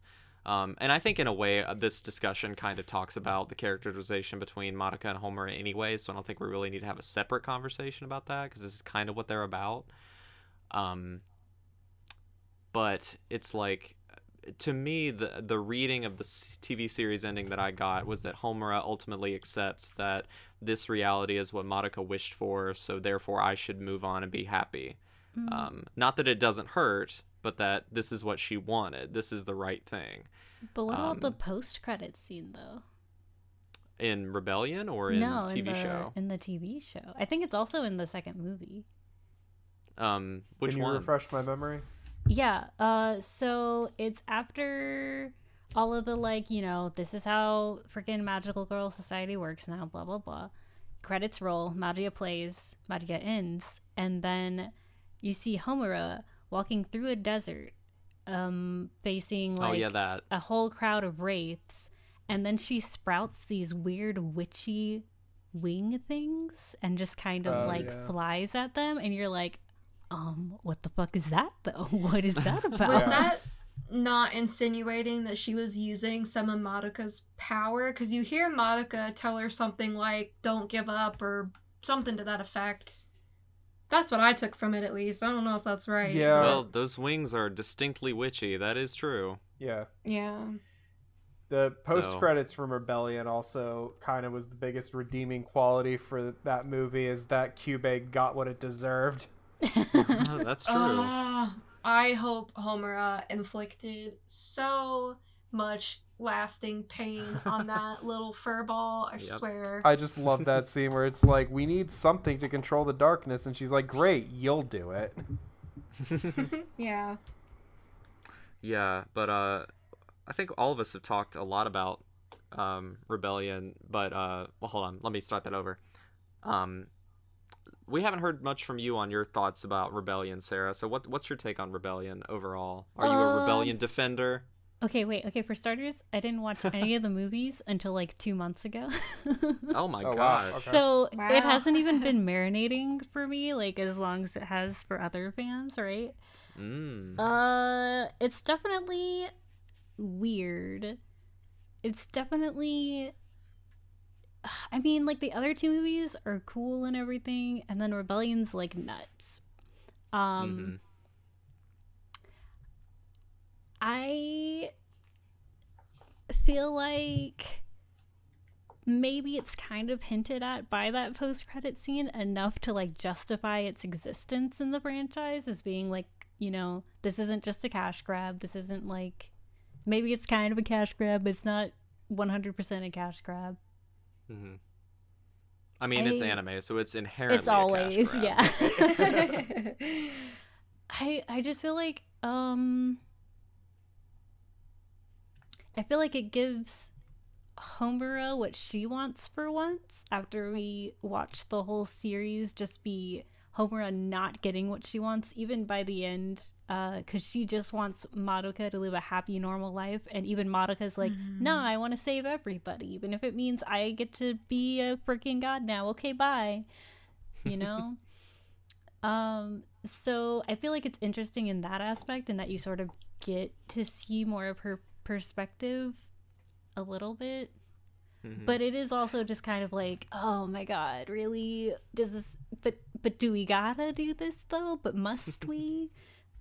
Because like she grabs the piece off of Garuka when she's literally going up to Homura and being like, it's okay, we can be together now for all eternity. Like, you can be my homie the way Sayaka and Nagisa are. We can totally just like roll around saving people the whole time. But Homura doesn't want that. She wants to just have a normal life with Madoka, I guess. She's sort of unwilling to make any compromises because she's been convinced in her head that she knows what she wants. Right, and that she knows what's best. And, yeah, exactly. And she knows what's best, even despite Madoka also being like, no, I think I know what's best for me, dog. Yeah. So it's like, ooh, it's super messed up, but it's super cool to watch, but it's super crazy, you know? No, that's true. I guess the reason I'm kind of down on Rebellion is that I don't not find these things very fascinating to watch on screen. Yeah. I just generally prefer something that goes through like an extreme tragedy and comes out with like an applicable lesson at the end. Yeah. Some sort of hopeful thing that people can adapt to their own lives, into their own perspectives. And like Rebellion is kind of mean-spirited in that regard. It's just like it's just like we see Homura like, you know, she kind of comes to terms with these things. She has a little bit of character growth. She understands. But then it was just like, nah, she was fricked up the whole time. And that's fine. It's, you know, you're like watching a tragedy, but it is a little frustrating to see something that like had an ending that I really liked, and then it had an ending I didn't really like. As opposed to something like, again, not to bring it back to Eva because they're difficult to compare, but like End of Eva is a little bit more depressing than Evangelion TV, but it doesn't like ruin it. I don't think it doesn't like swerve into a totally different direction. I think it largely complements the ending of the show, whereas the dissonance between these two endings to me is a little bit more jarring. That's fair. I feel like that's valid. But yeah, I don't know. I think it's a neat little movie. Yeah. Correct me if I'm wrong, because I didn't get to fully refresh myself on Rebellion like I had said earlier. But I think an interesting aspect to see, because my friend reminded me of this a few weeks ago, and it just lives in my head rent-free. But according to an audio drama in the original timeline, Madoka made her wish to save a dying cat that she had befriended. And so I think a very interesting relationship or story dynamic to have explored between her and Homura would have been any potential like resentment, because like this is gonna make me sound terrible, but like I understand being so caught up in that moment. You're like, you know, oh my gosh, this animal's dying. Like, what do I do? Oh, I give up my own life for this stray cat. Like, that just doesn't sound like, it's so naive. You know what I mean? And it's very middle school. And she is a middle schooler, you know, so like it makes sense. But maybe I'm thinking about it too hard with adult brain, and I'm just like, well, I wouldn't give up my whole life. I feel like maybe in that as much as I love original animals, universe, she wasn't like as up to date on all of the different like Soul Gem, Grief Seed. You have to risk your life to do this. Like I think she just saw a dead cat and was like, oh no, and then QB was there like, hey, you want to save that cat's life? I got a deal for you. Like That is fair. We'll give her the benefit of the doubt, but Cube like, comes around the corner wearing like a trench coat and a fedora. Hey. I wonder how she feels knowing that this all like essentially started over that, and I'm just like, well, now your girlfriend's a concept and you're a concept and everybody's floating in space, and like, you know, I think that would have just been a really neat little thing to have explored. That's a very complicated relationship dynamic, and you know, that's a thing that shows up in relationships, like platonic, romantic. Like, people can grow to resent each other, and I think with her going into that like psychosis and snapping, that would have been maybe something that like pushed her over the edge at some point. No, that's a good point about resentment, because I mean, I'm sure that, you know, I think it clearly manifests in a way that Homura would probably never admit to, but it seems like she does resent Madoka for, like, in a way, making her go through all of this trauma constantly, which is why maybe she does want to take it out on Madoka. And I did think it was interesting in that, you know, the scenes that were happening after Homura basically rips Madoka apart, that are in the new Homura reality where she's like a demon now. It's like most of all those scenes don't include Madoka. Like, she's just absent. It's like Homura has ejected Madoka from the equation. Yeah. I know that like within that world, it's that Madoka has not yet arrived as a transfer student yet. But I do think that it's very intentional that, like, the world that Homura ostensibly created for herself to be her paradise, and Madoka is largely absent. Should we talk about Madoka opinions then? Like, what do we think about Madoka? Yeah. I think Madoka's pretty cool. She's neat. Yeah, Madoka's neat. She's neat. I just think she's neat. I think she's neat. No, I think Madoka is, as a character, she is, she has that sort of, naivety about the world that makes you, like, appreciate her, but she's also, like, kind of insightful about it. I mean, I kind of talked about this earlier. It's like, I love her radical hopefulness, and I really, really respect that a lot. Where she's just like, well, if there's something going wrong, I'll just fix what causes things to go wrong. And I'm just like, dang, dude, that's like the same attitude that like every single person that has ever wanted to improve society also has. And I appreciate that a lot, because I think that's very more constructive than like just blanket nihilism. So I guess from that, I have a lot of respect for Madoka. She's also pretty cool. Yeah. I like that even though she's really naive, which is, you know, if you watch any Magical Girl series, they are all naive and gladly accept transformation items from talking animals with not so honest intentions. But she is still kind of fairly self-aware. Like when she was talking to Mommy and was like, you know, I really admire you, and I might not be smart, and I might not be good at a lot of things, but I don't think that should stop me from helping people. And I'm just like, well, that's really good advice, actually. Like, you know, I'm not the smartest person, but if I can help somebody, like, I'm gonna help them. So I think her kind of acknowledging that and trying to live that philosophy was really refreshing in a way that felt really grounded. I appreciate that little pink girl. I think, yeah, she does a good job at centering the idea in her life of just like compassion and care for others being more important than like talent or skill or anything like that, or prowess or power. And I think that's just like a great thing to do. But she's also like, she's not completely immune to everything that happens around her. She's not always like happy face, because like she gets pretty depressed about a lot of things, and she doesn't not show it, you know. Yeah, she cries a lot. She does, and deservedly so. Yeah, for like really good reasons to cry. Oh yeah. Yes. Tori, what did you say? You said it was like every episode except for one that Madoka's crying in. Yeah, something like that. Every episode, I think, but 1 and 2, and maybe one of the last ones she doesn't cry in. And So- just a side note, I really didn't appreciate that none of Madoka's parents went with her to Sayaka's funeral. I hated that. That like bothered me. I don't know why. It just bothered me so bad. I feel like that was an oversight. Maybe so. Like, come on. Like, your daughter's best friend just died, and you made her go to the funeral by herself? That was probably just an accident. Yeah. Yeah. I don't know. Madoka's mother is a raging alcoholic, and her father seems to get extremely caught up in whatever he's doing at the Oh, moment, so maybe no. they just forgot. No.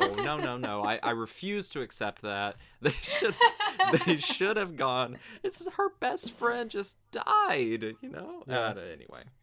I know.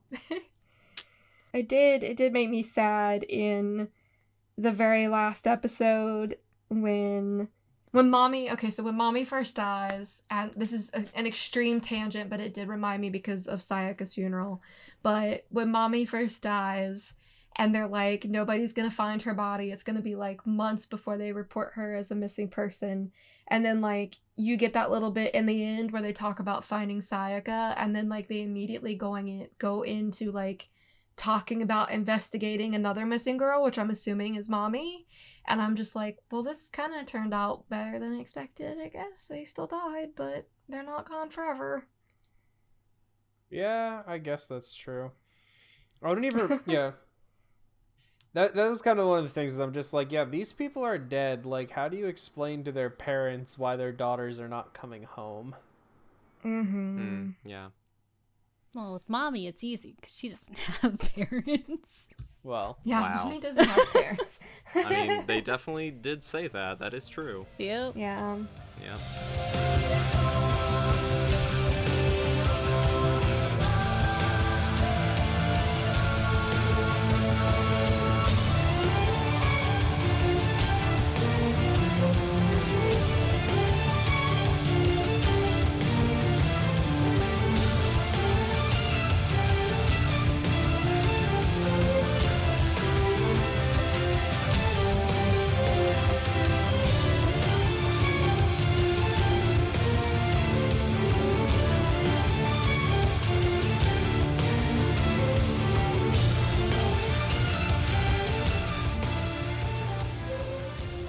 Alright, so there's undoubtedly lots of things we probably could have continued to talk about with Madoka Magica, but it's getting late. We've already been here for over 2 hours at this point, and I think we've had enough, and the audience has had enough of Madoka, even though there's no such thing, because this is a really, really good and fun, well, maybe not fun, but interesting and enjoyable franchise in its own way. Impactful, maybe that's the word I was looking for.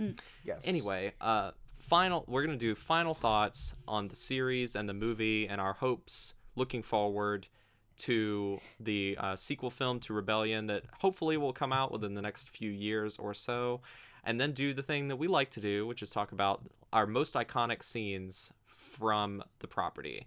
So Ryan, I will let you go first. Okay. So overall, I went into Madoka with the same mindset that you went into it when you were a high schooler, and that's that magical girl shows are for girls, and I'm a boy. So I was very pleasantly surprised with the entire franchise, and I am, like I mentioned already, I'm very excited to see where it goes next, because I have no idea what they're planning to do at this point, because it's just been so long, and I don't know. I hope that we get it within the next year, but that's very wishful thinking. I doubt it's actually going to happen. But definitely watch this show, especially if you don't like magical girl shows. Tori. Yeah, I would say that's what I'd say. I'm so tired. Oh my god. No, I would say like keep fighting even if you don't think things are gonna change. They will. You always have somebody rooting for you even if you don't see it, and you have to become a space god concept. And like make sure you go into this in a good mindset, because I've been in a rough place the past month or so, and this just hit a lot different. Oh. And I was like, yeah, I'm gonna do some self-examination when I'm done here. Well, self-examination is good. That is true. Yeah. So, I don't know. Try to be a Madoka and not a Homura, you know? Love intensely, but not so much you try to control somebody, you know? That's all I got. I'm tired. I'm sorry. It is all good. We're all tired, but we're gonna make it through. And thank you, audience, for sticking with us. So my final thoughts on Madoka, I think I enjoyed it more this time around than I did the first time, which I think is generally a good thing to... I find it generally very enriching to revisit media that you like from time to time and to see how your thoughts on it have changed or evolved or become more complex as you've gotten older. And I definitely think that's the same here for Madoka. I enjoyed it a lot when it came out, but I think I enjoy it even more now. I am very excited to see what they do with it going forward. I'm a little bit apprehensive that it's gonna again be sort of too much piled onto a thing that's basically fine as is, but I don't know. I mean, I'm not gonna dismiss it immediately out of hand. I will definitely give it a fair shake, and I know it will be absolutely gorgeous. My problems with Rebellion aside, I think that it's a fine movie, and it's a fair and reasonable addition to the franchise, even if I don't love it 100%. But yeah, it's great. You should check it out. It's literally a modern classic, so give it a watch. So Sarah, end us out. All right, here we go. Ending strong. Not really. Let's go. Madoka Magica is indeed a modern classic. If you find that you are a fan of any kind of anime, you should definitely at least give it a shot. And if you are worried about like the art style or something, give it a shot anyway, because it doesn't matter and it looks really cool. If you're a teenager, it's gonna be really, really cool, but maybe piss you off a little bit. And then if you're a more mature individual, it's just gonna make you really sad, so buckle up and get ready.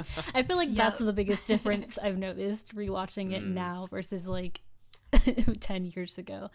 Yes. But yeah, I feel like it's had lasting power because it is so, I don't want to say unique, but like it is like a very different concept, Potent. especially whenever it was first realized, right? And not only that, but also it was done in a way that humanized all these characters a lot, and that just made the best of the media it was using in terms of animation. So yeah, especially the Maguka faces for perfect memes back in the day. Maguka Okay, we got to the itself.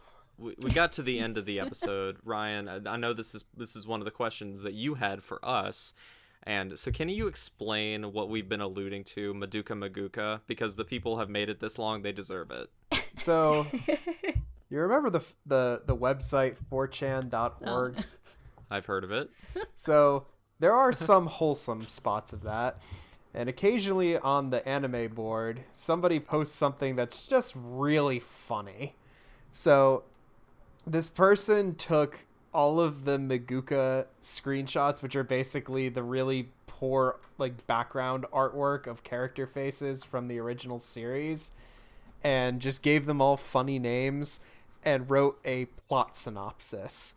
And it's like a 5 to 7 minute video on YouTube with full voice acting and everything. And it is just an absolute treat. And it is the reason that I regularly say to people, being Maguka is suffering. It has a lot of quotable lines in it, like my city now. Wi-Fi. It's incredible. So we'll definitely put a link to that in the show notes. And it also make took sure all of my willpower to not refer exclusively to Homura as Hamiru. Hamiru. I would recommend actually watch the show and get an affinity for it before you watch Madoka Magica. Because Oh, you will have no It's much idea. funnier You'll have that no way, idea what's yeah. going on if you watch Madoka Yeah. Magica before Yes, you watch. exactly. Yeah. it's way It's funnier Walgreens afterwards. Yeah. Walgreens night.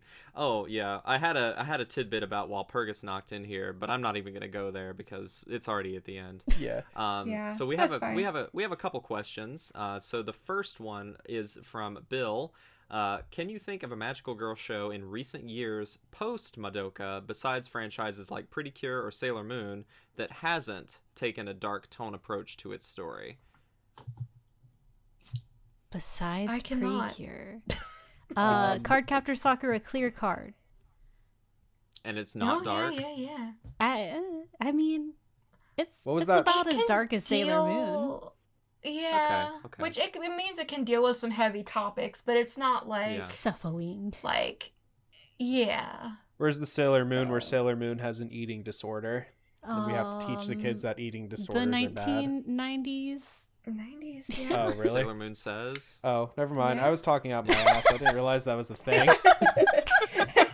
That's what happens when you're sexist. I mean, Go home, Ryan. Oh God, there's got to Um, be others. I mean, I feel like nowadays magical girl shows aren't like the vogue because Pretty Cure kind of has a monopoly on that. So it's more stuff agreed. like Pre-Para or like Aikatsu or like things like that are cute and bubbly. what was the magical mean- boys show? Oh yeah, that'd be a good Oh one. yeah. Cute High. Beauty Defense Cute High High or Defense something Club. like that. Yeah. there Yeah. we go. That's a good example. I know there was Magical Girl Ore from a few years ago, which was very much like a parody comedy thing, Yeah. but that wasn't dark. No. I think trying they to still think what- exist, but being dark in general is just kind of a cultural thing right now. Yeah, It's cool. And again, it's not like Madoka had like a monopoly on dark magical girl stories. I mean, they were like Oh, but people sure acted like it did though, and I didn't get to get on my soapbox, unfortunately. that's true. Yeah. I mean, there have been things like Sailor Moon has its darker moments in it as well. It's not like all just Yeah, everybody happiness and dies rainbows. multiple times in that. Yeah. Multiple Yeah. times, everybody Exactly. dies. Exactly. I mean, there's series like Utena, which is super dark. Yeah. Yeah. You know, there Princess been- Tutu. Princess Tutu. I mean, and these things have been around for a long time. So, but it is interesting because there are like there was a wave of Madoka clones post Madoka, which tried to like up the ante even further. There was Magical Girl Raising Project, which I will die on the hill that it was actually kind of fun. Magical Girl Sight. Was Happy Sugar Life Magical Girls? I don't remember. I could just also be talking out of my ass. And it's but, not. This is not a magical girl show, but it's kind of the same idea. But there was something. There was the thing. Yuki Yuna? There was the show. Yeah, Yuki Yuna, that's a good yeah. example. There was School Live, which was kind of the same Oh. idea. It's just What? like take these. Well, it's the idea of taking very cute looking characters and putting them in a very depressing situation. you Oh know? yeah, it was another show that tricked you. Yeah, exactly. Like it's not magical girl, but it's like the idea. Happy Sugar I was Life about to not I was Magical about to Girls, it just ask came you out at if the you same knew what a time. magical girl show was because No I was very idea. confused for that comment.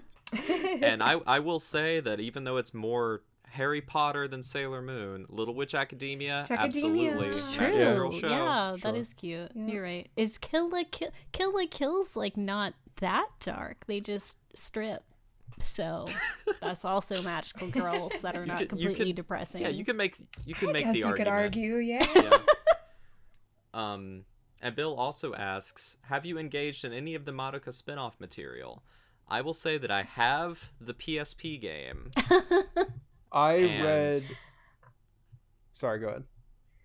And I watched one episode of Magia Record, which is a side story anime that came out last year based on the popular Madoka Magica mobile game, which Sarah probably knows something about. No, Okay.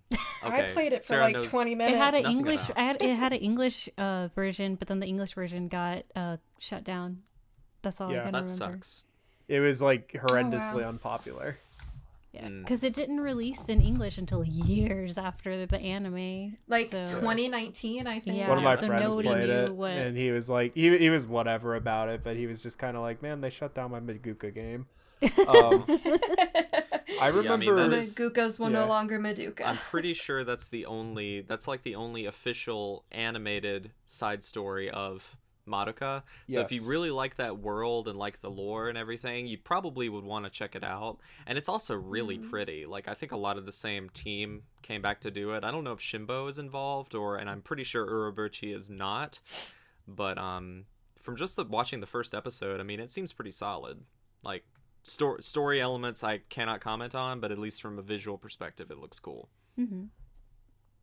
I also read one of the spin-off manga, Poilamagi Oriko Magica. Oh. And it's basically about a girl who accepts Kyubei's contract and gets visions of the future. And they kind of tie into the main story in a way, but I do not know the canonicity of them because her visions start to involve Walpurgis Knot, and she also attempts to prevent this from happening. So it was decent, and I read it like a long time ago, so I don't really remember the finer details of it, but I remember liking it at the time. And there's like 4 other spin-offs of Madoka that are manga only. Yeah. Yeah. There are a handful of spin-off manga. I'm honestly surprised that we got Magia Record before we got like any of the other Poilamagi stories. But I also did watch. They had to sell that mobile game, dude. Exactly. Yeah, pretty much. Yeah. Yep. The There's a lot of same thing anime with that Fate get- Grand Order and whatnot. Yeah, there's a lot of anime that get greenlit just to like push a mobile game. Yeah, for sure. Ensemble Stars. The one Yeah. episode that I did watch of Magia Record is I watched it in another Discord, and they were watching it because it has a Madoka Magica beach episode. Okay. Cute. Good for them. Well, So everyone I wanted mean, to watch. they deserve a vacation. Exactly. They do. truly. So All right, so we've got a question that's a little bit on the longer side from Weevasaurus Bex over on Twitter. Based on the description of why Kyubey does what Kyubey does, do you think that the price the girls pay is worth it? Would it not be better in the long run to find a less efficient but also less destructive means to the end? Why not capitalize on positive emotions? I mean, I think this is getting to the fundamental problem with Kyubey's race is that they have no concept of understanding like pain and suffering. So to them, it's just purely transactional. I think if they had a moral center, they would understand that maybe the most quote-unquote efficient thing is actually the wrong thing to do. But they totally lack that moral center, so they don't really even consider that. yeah, My Galaxy Brain take from earlier was that it's easier to make people feel bad about themselves and be in pain and things like that than it is to make people feel good about themselves and like accept themselves and have good positive emotions. So maybe they kind of are more aware of what they're doing than they let on. I don't know. I mean, that's very possible. I mean, to Basic- bring it back to Kingdom Hearts, the nobodies actually weren't totally unfeeling, so it would be difficult to say because we don't really know what the Kyubey race's capacity to actually feel is. I mean, I think we can pretty much assume pretty definitively that Kyubey is an unreliable narrator, so it's entirely possible that he could just be lying. I assume that they understand human pain in some concept because when Sayaka is like, why did you do this to me? And he's like, well, if I didn't take your soul out of your body, you'd be feeling all this right now. And he steps on her soul gem and like makes her writhe on the floor essentially. yeah. So yeah. they have some other understanding. I don't pretend to know how any of it works. Basically, And I it's think of it like they were trying to do the mobile gamer strategy of max minning the most effective way, and just like Yeah. didn't really think too far ahead of how their actions affected others. True. They really needed to listen to Sammy Classic Sonic Fan, that their actions have consequences. This is true. That kid is a modern prophet. Yep. So Will asks, since the first two films serve as a recap of the TV series, would you recommend new fans watch the show then Rebellion, or just watch the movie trilogy? Is there anything gained or lost by choosing one over the other? I think, well, your mileage may vary. If you care a lot about Madoka and it really clicks with you, just watch it all. Yeah. Like, because there's something to be gained from watching both the TV show and the recap movies. But if you are just kind of passively interested, maybe just check out the first few episodes or so. If it doesn't really click with you, maybe watch the recap movies to just get through it.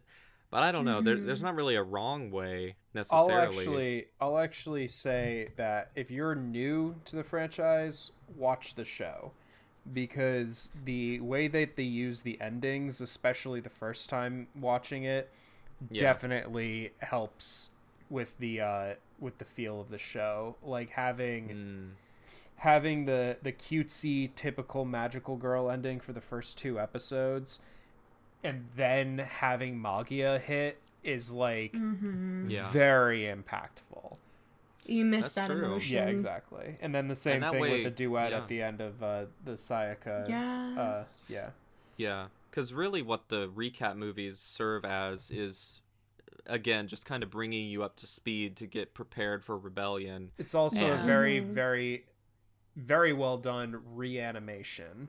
True. Yeah. They're a great Like, it way is to updated. revisit the series if you'd rather sit down and watch 2-hour movies than sit down and watch 12 half-hour episodes, if you want to save yourself Yeah. like 4 hours.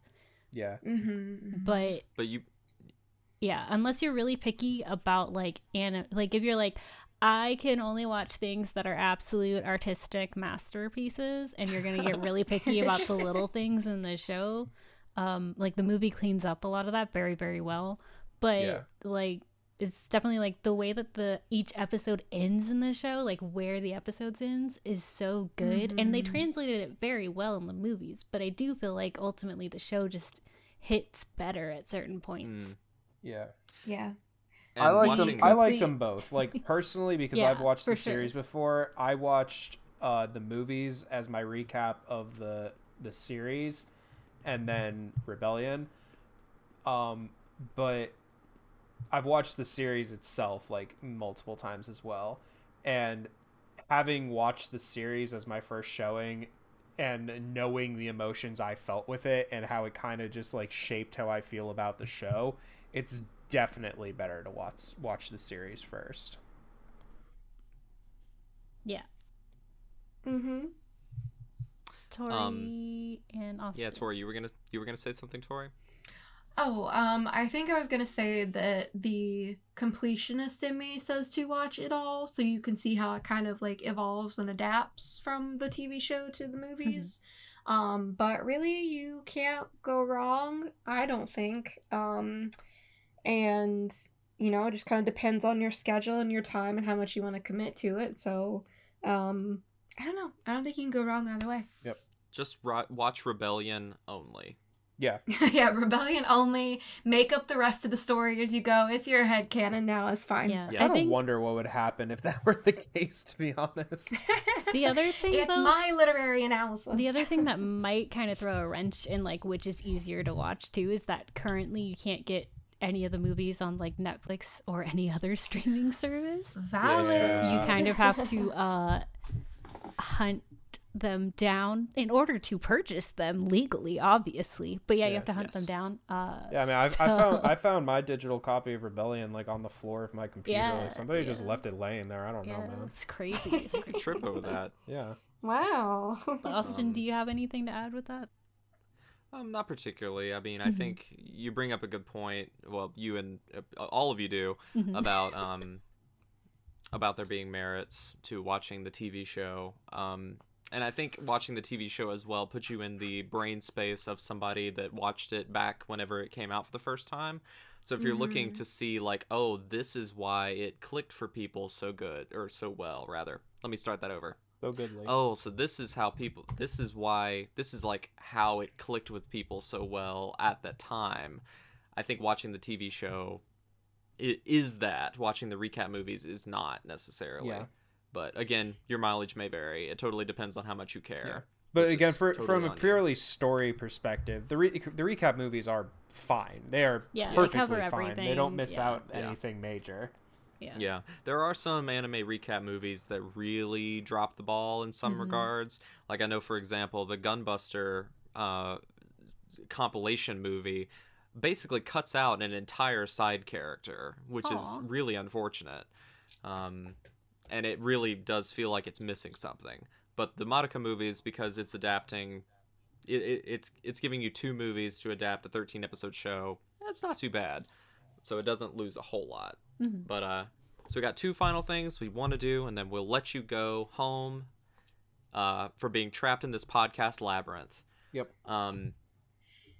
Our favorite scenes that we can think of from the whole franchise. I will go first to put myself on the spot to make myself think of one. So probably my favorite scene that stands out to me the most and will probably consistently stand out to me in my head is probably the I would say the transformation scene in Rebellion. Yeah. Just that whole sequence. And if I had to pick one from the show, it'd probably be Mommy's first transformation sequence, because that's like the first time you see it. And it's just very fun and evocative and bright and beautiful. And the music is excellent. I love that specific track a lot in the soundtrack, with Calafina's beautiful chorus voice in the background. So whenever I think of Madoka, that tends to be what I think about. That's my iconic scene. I think for me from the show, I always think back to the scene where Madoka just yeets Sayaka's soul gem on the bridge and she just drops, because that's when I kind of realized, like, oh, this show isn't just dark, it's dark.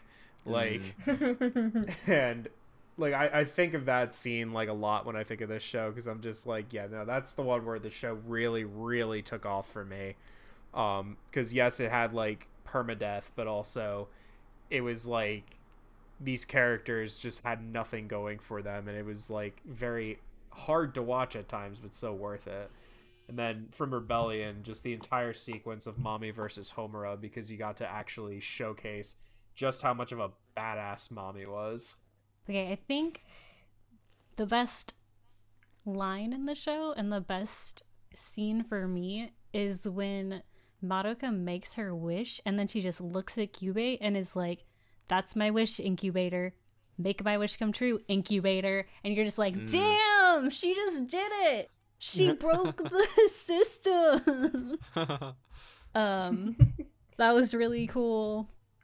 It's very cathartic after all that misery. For sure. And then I think in Rebellion, I don't know. I just the whole scene before Homura goes full on like witch and has her papercraft witchy self appear, where she's like just like totally obliterating 50 different Kyubeis with her different little minions and stuff. That was both visually and just like thematically, as she's spiraling into madness, so cool to me.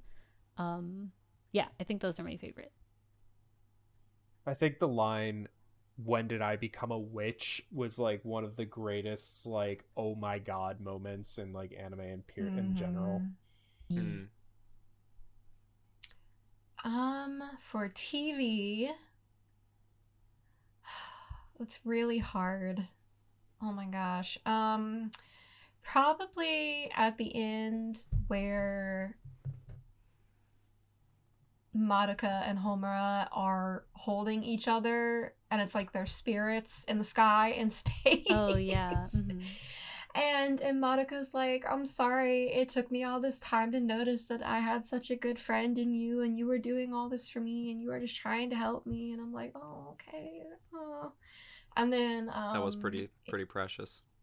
yeah. And then in Rebellion, I think I would have to say when Homura is revealed as a witch. God, that got me. I did not expect that whatsoever at all. And it really took me aback, and I was just like, wow, that happened, huh? Yeah, it did. Yep. All right, and our final question, going around the table: if you had to wish to become a magical girl, what would your wish be? Tori, you just went, so I'm gonna make you go now. Oh, I ponder this a lot, but without going into too much detail, I think I just want to be happy and healthy. Yeah. Sarah? Okay, so I really hate the like eternal system of having to continuously fight witches, so I wouldn't do it unless I absolutely had to. So I feel like it would have to be like a situation close to Mommy's where it's like I'm literally dying and I have to do this or else I die right in that moment kind of thing. Yeah. Like Fair. yeah, like I do not have time to go around killing witches. Does not sound like fun to me. Sounds like a lot of physical labor. Not my bag. Well, let's just say, I guess, maybe pretend the system is different for the sake of this illustration. Okay, so like what's Does my... QB also pay me hourly? Yeah, like do I get overtime? Health benefits. I guess I don't need health benefits anymore. Oh god, I don't know. I mean, I guess I would wish for a successful life for myself and my peers. Well, Cube would absolutely abuse that. 'Cause he'd be like, I'm gonna like... give a very, very narrow definition of what a peer is. Ah, shit. That's why these questions are hard, because there's always a monkey's paw. Ryan, right. go. That's why I'm like, Yeah. I wouldn't fuck with it. I just wouldn't mess with it at all. I wouldn't touch it. Yeah. Cube is gonna take me to space. Like, Oh, okay. yeah. I'm using Cube to go to space because, you know, how the hell else am I gonna ever afford that? I'm gonna die anyways. I may as well go to space first. Gosh. I'm kind of in your boat, Sarah. It's just like, dang, it's got to be good, but it needs to be something that can't be abused. Yeah. I guess I would wish for okay, I think this would be good, and I can't envision this going wrong because it's vague enough to work. Your first mistake. I will be the it's monkey's probably paw for foolish. this one. Thank you. Okay, so my wish would be for everyone on the planet to be a little bit less selfish. Well, you're going to be running into a lot of selfish aliens then. I guess so. I guess if humanity exits the planet Earth, then my wish is null and void. Also, you said a little less selfish, so Karen's only going to cut in line on like Tuesdays and Thursdays, and she's still going to be the same person Monday, Wednesday, Friday. Tuesday's National Karen Day. You know, Ryan, I will take that. If Karen's only mean half of the week instead of the whole week, I see that as a victory. It's a win, yeah. Yeah, that's a Perspective, win. That is a win. All right, guys. Well, it's been an absolute pleasure having you guys with me to talk about Madoka Magica. Hopefully, this will not be the last time we talk about Madoka Magica, because more of it is on the way. So, we'll go around the table and do final plugs. So, Ryan, where can people reach out to you on the internet, and what are you up to these days? People can reach out to me on the internet at my Twitter at midshelfryan, and I am also on YouTube at Midshelf Gaming, and we are currently in the works of putting the final touches on an episode about reptile games. Ooh, very specific. Very specific. That's fun. Yeah. All right, Sarah, where can people reach out to you? The best place to find me yelling about idols is Twitter at UniqueXHarmony. I also do stuff on YouTube, which is linked on my Twitter, and coming up soon, I've had some gacha chats with another YouTuber. So if you've felt personally victimized by Genshin lately or any other gacha game, you'll find those very, very soon on my channel and theirs. So you can victimize others. Hell yeah. Austin and I will have to tell you stories about our Kingdom Hearts days. Oh no. That's the far main away game. times. That's the main game my friend used to play was Kingdom Hearts Union Cross. Yep. That's And funny. now all of your purchases are for nothing because the game is gone. Yeah. Ding. Fun times. Tori, where Yeah. can people reach out to you? Hey, definitely not falling asleep in the chair. I am over on the Twitter at Worst Waifu, just vibing in the void as a space concept. So come see me over there and we'll have fun. Nice. And you can find me at Bebop Shock over on Twitter. You can also find Third Impact Anime at large over at TI_anime on Twitter. We're also on Facebook, and you can also check us out on our website, which is thirdimpactanime.com. I know everybody has a Discord server these days, but we also have a Discord server that is very nice that you could come into and find some nice, fun new friends to talk about anime, video games, cooking, miscellaneous fandoms, etc. We keep a nice community over there, and if you want to join our Discord, you can find the invite for that over on our website. If that doesn't work for some reason, you can just message us in a DM on Twitter and get the link, but it should work just fine. But yeah, you can find out everything you could ever want to know about Third Impact over on our website. Again, that's thirdimpactanime.com. And thank you guys so much for sticking with us throughout this extremely long episode, which might end up being our longest episode, except for that one time where we tried to do all of those anime. What was that, like 2018? That Yeah. episode? Six or my seven God. It people haunts all me. talking about the year in anime. Yeah, that was quite a monster. I don't think anything will ever beat that. But Yeah. this one seems to have gotten close. But Yeah. again, thank you guys for sticking with us, and we will catch you in the next one. I Do just not want to say listen- real quick before we go, if you come to my Twitter, I'll give you cookies. They're browser cookies, but still nobody else is offering anything like that. At no charge. Yep. All right. Good night, everybody. Chill See ya. finale.